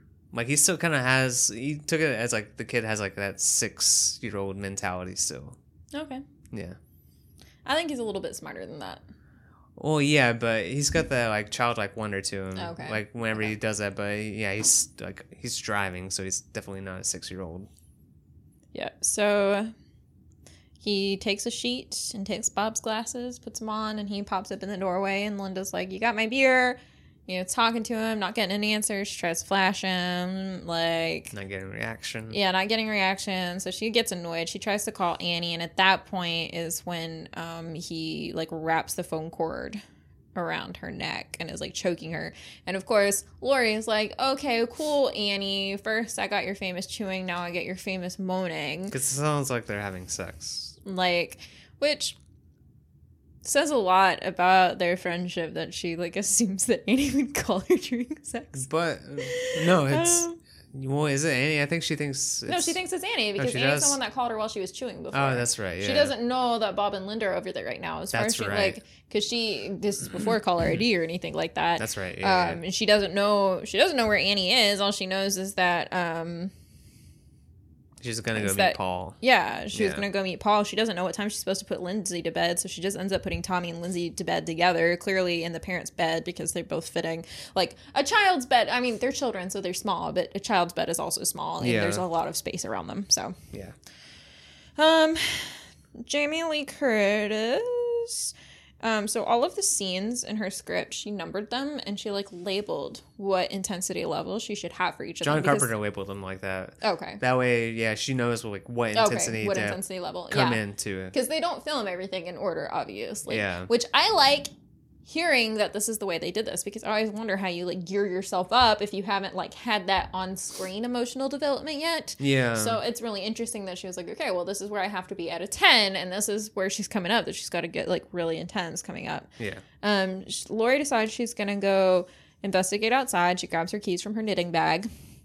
And they point out a little whoopsie in the set design. Yeah. So from the inside, the doorknob is on the right-hand side. And then when you see her go outside and closes the doorknob is also on the right-hand side, which it should be on the left-hand side if internally it's on the right-hand side. Yeah. Jamie Lee Curtis was so adamant about pointing that out during the commentary. I would have never noticed it. Yeah. So, and they were talking about this because it's such a long scene of her getting out this door and getting over to the Wallace's house and then getting upstairs to see Linda and Annie and everybody's bodies. Yeah, it's another scene where you're just kind of building the tension here. Yeah. And the score is what makes it work. Yeah. It's so good. And it's because as an audience member, you know what's happened and you know what's waiting for her, except we don't actually know what's waiting for her. Yeah. We don't realize how bad it's going to be when she gets up there. But she's just walking leisurely across the street, and Jamie Lee Curtis is like, this is a long shot. I wish I knew exactly how long it is. Don't worry. I timed it. Same as I timed Judith Meyer's unsatisfying final sexual intercourse. Yeah. So by the time she walks out the front door until when she gets into the Wallace's house is 2 minutes and 26 seconds. It's a long shot. It's a long shot. And she looks around downstairs for a little bit, trying to find any sign of anybody being there. She goes up the stairs, and by the time she opens that bedroom door, it's been 5 full minutes since she walked through the front door of the Doyle's house. Yeah. And it doesn't feel like a full 5 minutes. Like it feels like man. You feel the tension, but 5 minutes is a long goddamn time. It is. You don't think about it because you're so pulled in and immersed in the scene. I've said it before, we've watched this movie so many times. Once we get to this point, just anything in this movie beforehand, but especially this point, I am drawn in and I cannot look away. I thought so much of this action happened so much earlier in the movie. I know. It shocks me to realize that this is all like the last 20 minutes. Yeah. Like pretty much all of the action in this movie happens at the very end of it. So she gets up there. She finds Annie's body on the bed with Judith Meyer's headstone. And of course she screams. Then she sees Bob's body, and she finds Linda's body, and Michael's in. She like runs out in the doorway, and Michael Myers is in a room behind her. And what they did was they kind of like gradually upped the brightness so that way you could see him, and it's fucking terrifying. It's such a good so shot. scary. It's so good. Yes, and so she runs. And she goes down into the kitchen and like. No, she doesn't run, man. She like backs into the like stairs and falls off from the second floor all the way down to the bottom of the stairs. Okay. Well, run was easier to put in my notes. Well, yeah. But it's such she's injured here. She's limping. Yeah, she's limping. She goes into the kitchen and she's trying to get out this back door again, but he has like put a rake up against it so she can't open the door. And you can see there's one pane of glass that looks different than the rest, and she was like very hung up on it. Again, these are like things that like you're very aware of. I probably wouldn't have noticed it before. No. It's like we realized one of our window panes is different than the rest on our front window. That's what I was thinking about too. Yeah, and we were like, well, clearly that was replaced at some time before we bought the house. Like we wouldn't have questioned it, but it was because it was the candy pane, so that way she could break through it safely. Yeah. And open the door to get out. The music during this whole chase is so good. It sounds like a train. And her screaming, God, I'm getting like shivers just thinking about it. Yeah, it's so really good. Yeah. It's so good. She's screaming. She goes to the neighbor's house. She's like begging for help, and they just like turn the light out on her, and like you feel that sense of hopelessness with her. Yeah, she sells it so well here, man. She's so good. So she goes back to the Doyle's house. The phone is not working. No, even before then though, like she's trying to open the door and she can't get it, and that shot from across the street where Michael, keeps cutting back and like he's slowly walking towards her. She's having to take like the plant vase and throw it up against the window to wake up Tommy. He has to go down. He doesn't know what's going on. Yeah, so he's like very taking sleepy. his time. Yeah, and I know a lot of people like, and I think this is more relevant in the later entries in the franchise, but a lot of people are like, he just walks everywhere and he still catches up. But in this one, it makes sense. Like, we're supposed to feel that dissonance between the two of them, where he's going so slowly, he's leisurely, he's in his element. She is panicking, she is freaking out. You feel that between the two of them. Yeah, it's not having that contrast. Yeah. And so Tommy lets her in, she locks the door, and she's like, okay, takes him upstairs. And like she's trying to tell them what they need to do. Like, you need to go down to the Mackenzies. Wait, that's later. That's later. Okay. So right now she's like, just go upstairs and lock the door. She locks the door. She realizes once he's upstairs that the window is open, so she starts to freak out. She's turning all the lights out. And then she kind of just crouches down by the couch. And then he pops up from behind the couch and stabs at her. She takes grabs a knitting needle. Yeah, and stabs him in the neck. Yeah. So he drops the knife. She picks it up, but she looks at him, thinks that he's dead. She does not want to be holding that knife, so she drops it. And apparently a lot of people question her motive for dropping the knife. I get it here, because she thinks it's over with. I get it. She stabbed him in the neck. She looks clearly disgusted with the knife, because it's a knife that she assumes killed some of her friends. But it's also, we talk about this so many times on the podcast, but the rule of double tap, yes. Yeah. Make sure they're dead. Yeah. So she goes upstairs, and this is where she tells them to, yeah? No, so what happens is she goes upstairs, she's like, it's okay, and she's like, was it the boogeyman? Or Tommy's like, was it the boogeyman? She's like, I don't know. And she's just trying to calm them down. She's like, it's over with. And then he comes up the stairs, and then he's standing behind her. Tommy freaks out, screams. She rushes them back into the room, tells them to close the door. Yeah. She goes into the bedroom. She hides in the closet. She opens up the balcony to try and throw him off, goes into the closet, ties a rope around the door, the knob. That way she can kind of lock it herself. Yeah, it's just like accordion doors. Yeah. But he comes in, and he doesn't fall for the trick. He starts breaking the slats and the door. He turns on the light, which... Yeah, he just punches through it. But I like the whole, him trying to open it, and he's just shaking the whole door. It's such a good scene. It's so tense. Yeah, and she takes the opportunity to grab a wire hanger, unfold it, and then when he gets his face in there, she stabs his eye. Mm-hmm. And grabs his knife again and drops it again. She stabs him first. She stabs him first. And then she drops the knife again. And then this is where she tells them to go down the street to Mackenzie's, have them call the police, blah, blah, blah. And she's dealing with this adrenaline rush herself. She's injured. She's been cut. She's hurt herself. She's a mess right now. We see Loomis is walking down the street. There's toilet paper in a hedge behind him because Halloween.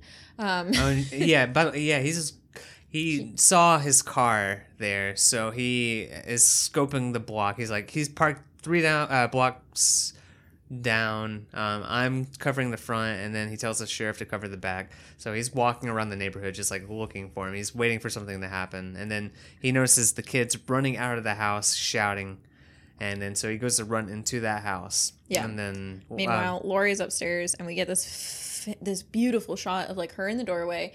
You think she's safe, she's breathing, but the music is still very dun, dun, dun, dun, dun. And then in the background, very fuzzy, you see Michael Myers just... It's like the dun, dun, dun, dun. Yeah. Dun. Yeah, it's so good. It's so good. And then he sits up, and then he comes at her.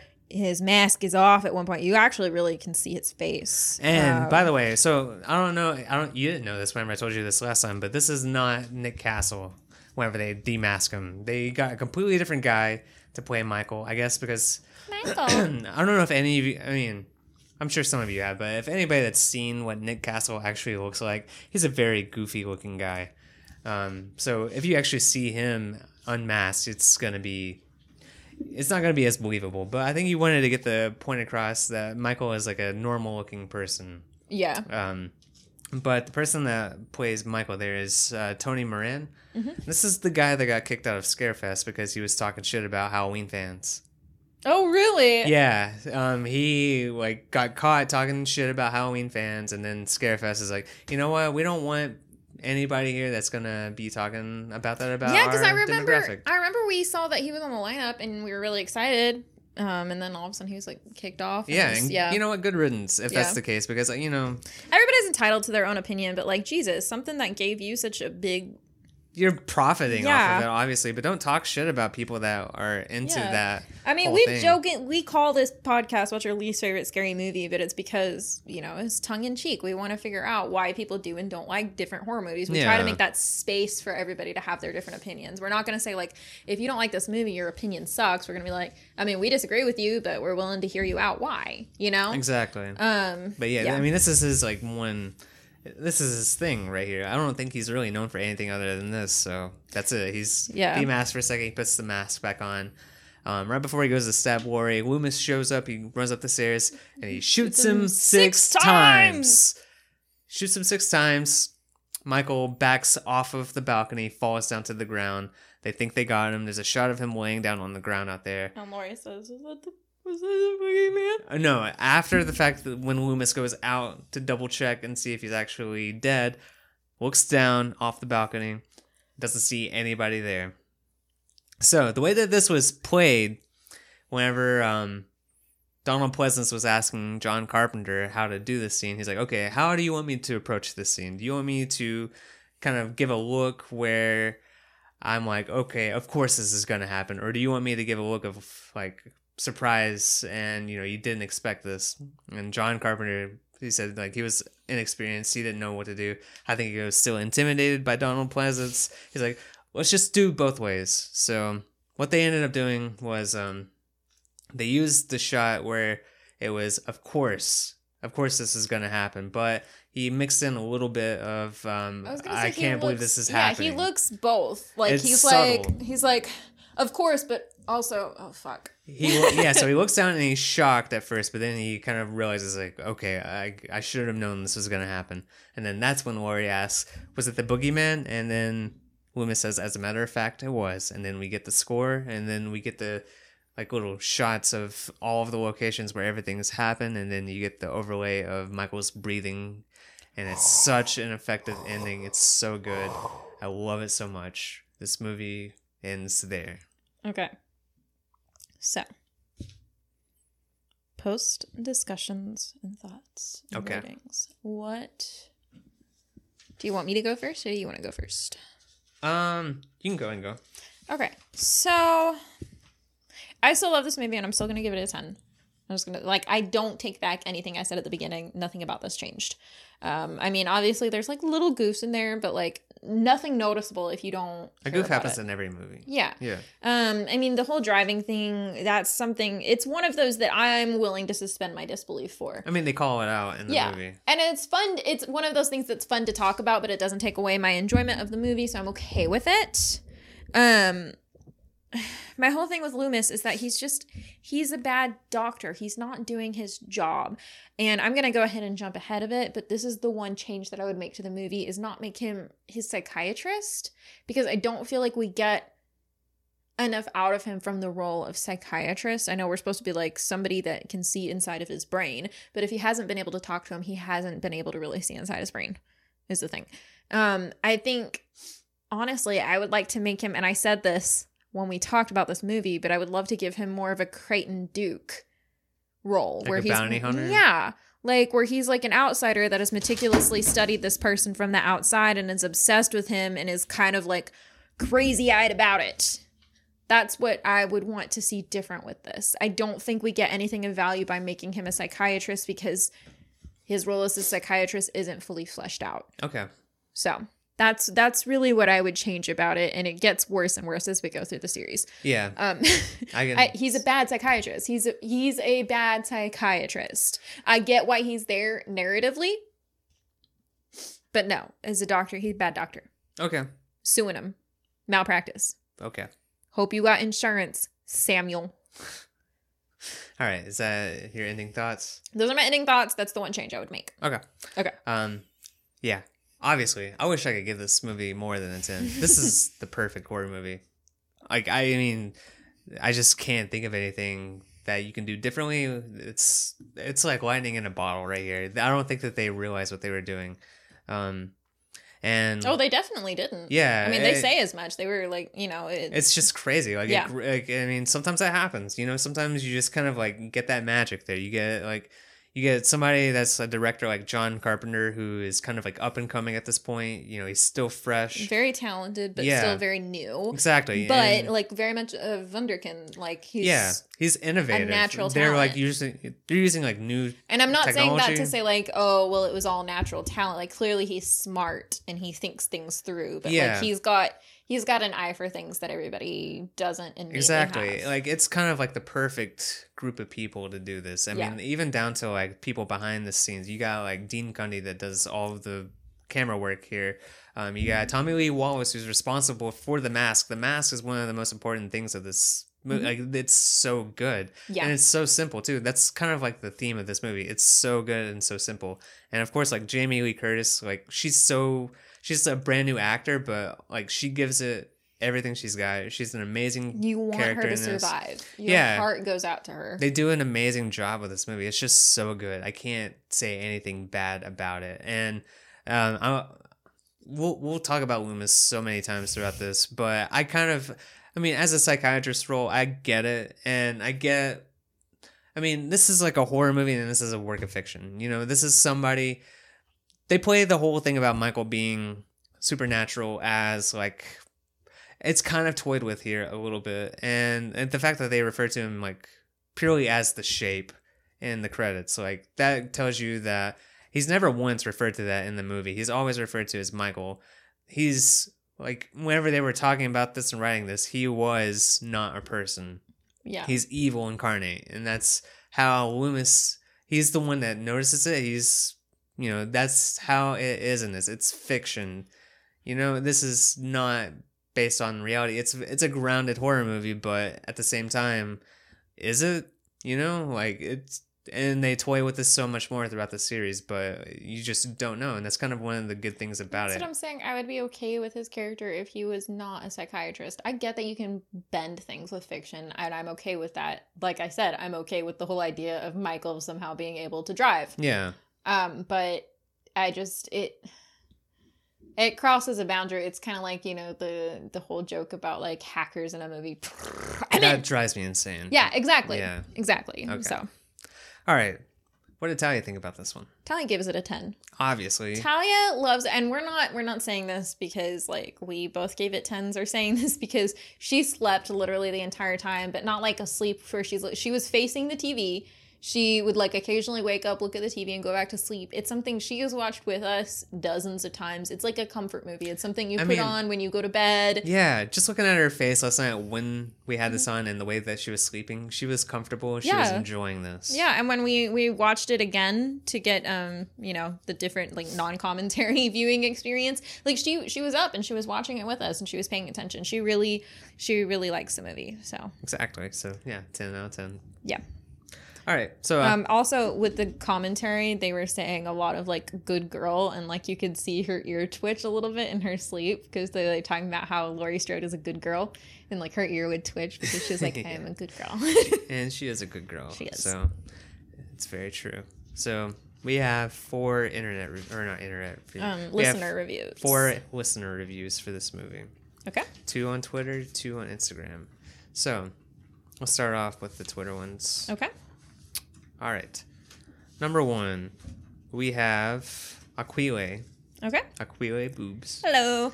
They say, Jamie Lee, the original Scream Queen. What can you say about this beaut that hasn't been said already? From the instantly classic theme to the kills burned into memory. A classic through and through. It's one of those movies you just have to watch every year. Agreed. Yeah, we do watch it absolutely. every year. We watch it multiple times a year. Yeah. Yeah, it's just a classic. It's one of yours that, like, if you want a movie on, like, I'm saying you, Trav, like, as a person, that's one that you don't know what you want to put on, you'll put on Halloween. Yeah. And anytime you're on Shudder, if it's playing on one of the channels, you just leave it on. Yeah. You don't turn Halloween off. It's just against the law. And the second one on here, we have An American Werewolf. In New Jersey. So this one was kind of cool because this is coming from somebody that's watched it very recently for the very first time. So what they have to say is, I just saw this for the first time in a long time. Never mind. Okay. Well, I mean, that still kind of gives you a fresher perspective. Yeah, the other day. Bearing in mind the suggestion of a friend that Myers is really a demon, absolutely evil, in parentheses, and therefore he won't die. He takes a needle in the neck, a hanger in the eye, a knife, and 6 shots. Maybe he was right. This is, of course, no excuse to still be making movies about it 40 years later, but as for the original film, and maybe the second, it's a stable rationale. Okay. I agree. We are more grounded in reality, aside from the managing to survive all of those wounds. And Loomis is probably a bad shot. It's a very short amount of time. No, you see it. He gets hit. He's not backing away when he's not getting shot, He's getting hit. But I'm just saying, yeah, the first two are definitely very grounded in reality. I'm going to be very excited to talk about 2018 because I feel like it's a great requel. I think so too. Terminology. Yeah. I'm really excited to talk about it. I see it from the perspective of like, let's get some new movies going instead of digging up old ghosts. But I was a big fan of 2018. So they wanted to take John Carpenter's original vision of it just being a random occurrence, and we'll talk about it in a few months. So, almost a year. All right, and Instagram, we have 2 more. We have M. Feldman, who says, love it. So I definitely agree with that. That's, for sure. How can you not? And then M. Storm says, 8-year-old me watched this opening weekend, didn't turn the lights out for a month. Yeah. I'm so jealous that you got to see this in the original run. We watched this in theaters. At one point, it was one of the worst theater experiences in our life. It's you, me, and Pierce. Yeah, your best friend from childhood. We went to go see it because the Kentucky Theater used to do every October on Friday and Saturday. They would do midnight showing of classic horror movies, and they were doing Halloween one weekend, and we were really, really excited because obviously we weren't alive when Halloween was in theaters, so this was our chance to see it in theaters. And we're there, we're watching it, we're having a good time. Pierce is going through nicotine withdrawal. So he's having probably not as good a time as us. And these 2 girls behind us are getting like gradually louder and louder and louder. And it's becoming very clear that they're drunk and that they've probably snuck in like tiny liquor bottles to put in their concession drinks. Yeah. Because this is like, it's a smaller theater. So it's not like one of those it's where a you historic have theater. It's the Kentucky Theater. Yeah. It's not like you've got ushers there checking your purse when you walk in. Yeah. And they're getting louder and louder and louder and louder, and they're just being obnoxious. And near the end, like when the tension is so high, Lori's falling down the stairs, they are cracking up, and you turned around and you were like, will you shut the fuck up? And then all of that it did not shut them up. It just targeted their yelling at us. Yeah. But it takes a lot to get me to that point. I know. I was shocked, honestly, that you did that. And then you went to try and get the usher. The usher really didn't do a whole lot. Well, it kind of made the situation worse. Let's not get into that. Okay. But like at the end of the movie, because it was bad the rest of the time. Like what should have been one of our favorite movie going experiences was bad because these women are just shouting at us the whole time. And then we leave the theater and we're trying to get out, and one of them is chasing after us, tries to throw her drink at us. She throws ice on Pierce. Yeah. So it was a bad time. And like as we're leaving, they're shouting at us. Like one of them's like, I'm a college professor. And I'm like, she gave us her name too. Yeah, she gave us her name. She told us what college she worked for. So we get back to Pierce's apartment and Caleb's there and we're telling him this story. And so he went and signed her up for a bunch of spam. Yes, it was so good. Revenge. We did it. I felt good about that. Like it's just like, I mean, it's very petty revenge. It's an inconvenience. Fuck 'em. I don't give a like, shit. yeah, she told us who she was. Like, it was gonna change our minds that she was less obnoxious somehow. Like, cool, you're a professor. You should know how to behave in public. Okay. All right, let's wrap this up. We got the critic review this time. Yeah. Okay, I went with a critic review actually. So I want to get somebody that does not like this movie because obviously I knew that we were going to shower this movie with love. So let's get that perspective. And a lot of our listeners reviews were very positive. So, the lowest one we got a 37 out of 100. Okay. It's from the Washington Post, written by Gary Arnold. Pretty much all you need to know is what they say is Halloween is a stab at a derivative minor classic. It's apparent where Carpenter got his horror devices and a minor misfortune that he hasn't been able to synthesize them in a fresh or exciting way. I got another one here too that I'll just it's Variety. They gave it a 50. And they say, after a promising opening, Halloween becomes just another maniac on the loose dispenser. However, despite the prosaic plot, director John Carpenter has timed the film score so that the 93-minute item is packed with enough thrills. Funny that they say that. There's like absolutely no gore in this movie. So, yeah. Intentional, but But yeah, so. I'm a big believer of everything doesn't have to be innovative to be good. Well, really, this movie was pretty innovative. It wasn't the first slasher, and there were several movies that, did similar things beforehand, but this movie kind of made it's so influential. It kind of set the standard. Everything else were this is kind of like the culmination of like what came before and how you're supposed to do it. And then everybody tried to repeat it afterwards. And, not everybody nailed it. I don't think they really got what made, this movie so special. I mean, look at Friday the 13th. Yeah. The original. I mean, people just kind of looked at it and were like, all right, we're doing holiday-themed horror movies now, I guess. And slashers, so. But yeah. Okay. So, no Dream sequel. No Dream sequel because this is our newest franchise. So. All right. So next week. No? Who did you relate to? Oh, yeah. Sorry. I related to, you go first. I relate to Lori because I was a little goody two shoes doormat, very nervous to talk to boys. So. Okay. I don't think I would have survived, but I'll just I relate to Tommy because I was a very scared kid. I was terrified of Michael Myers as a kid, and I also like to watch scary movies as a kid. So that kid kind of falls in line with how I was. So we'll just leave it at that. All right. Now next week, we are covering a fairly recent movie. We are going to be talking about James Wan's *Malignant*. Yes, we're very excited to talk about this. It's a new month, so obviously soon we will have the February schedule up. Yeah. But the first one is going to be *Malignant*, and it's going to be getting added to HBO Max, which is where we're planning to watch it. Yeah, like this coming week. Mm-hmm. So, but you are able to rent it from YouTube, Vudu, Google Play, and Prime right now. Yeah. So, but I think it's like the 28th. It comes out on HBO. So. Yeah, it's a really good movie. That's all I'm gonna say about it is that we really enjoyed it. It's really good. It's been very divisive, so your mileage may vary. I picked it because I want us to be able to shed some love on this movie that I've seen a lot of people hate. Yeah.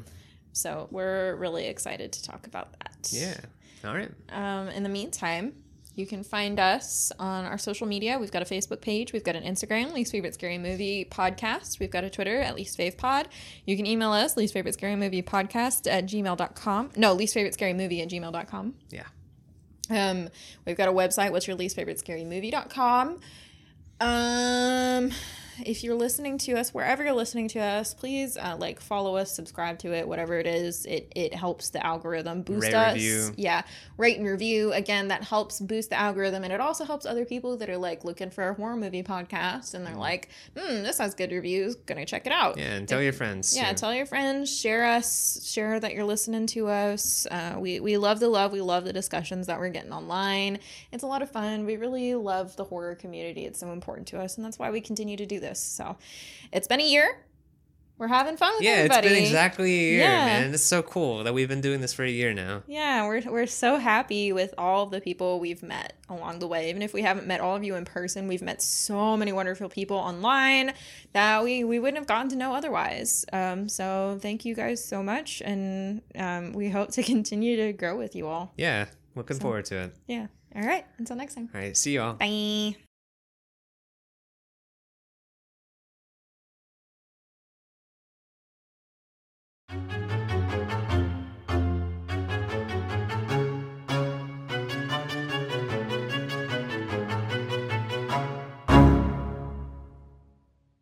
Wait, let me make sure I'm not missing anything.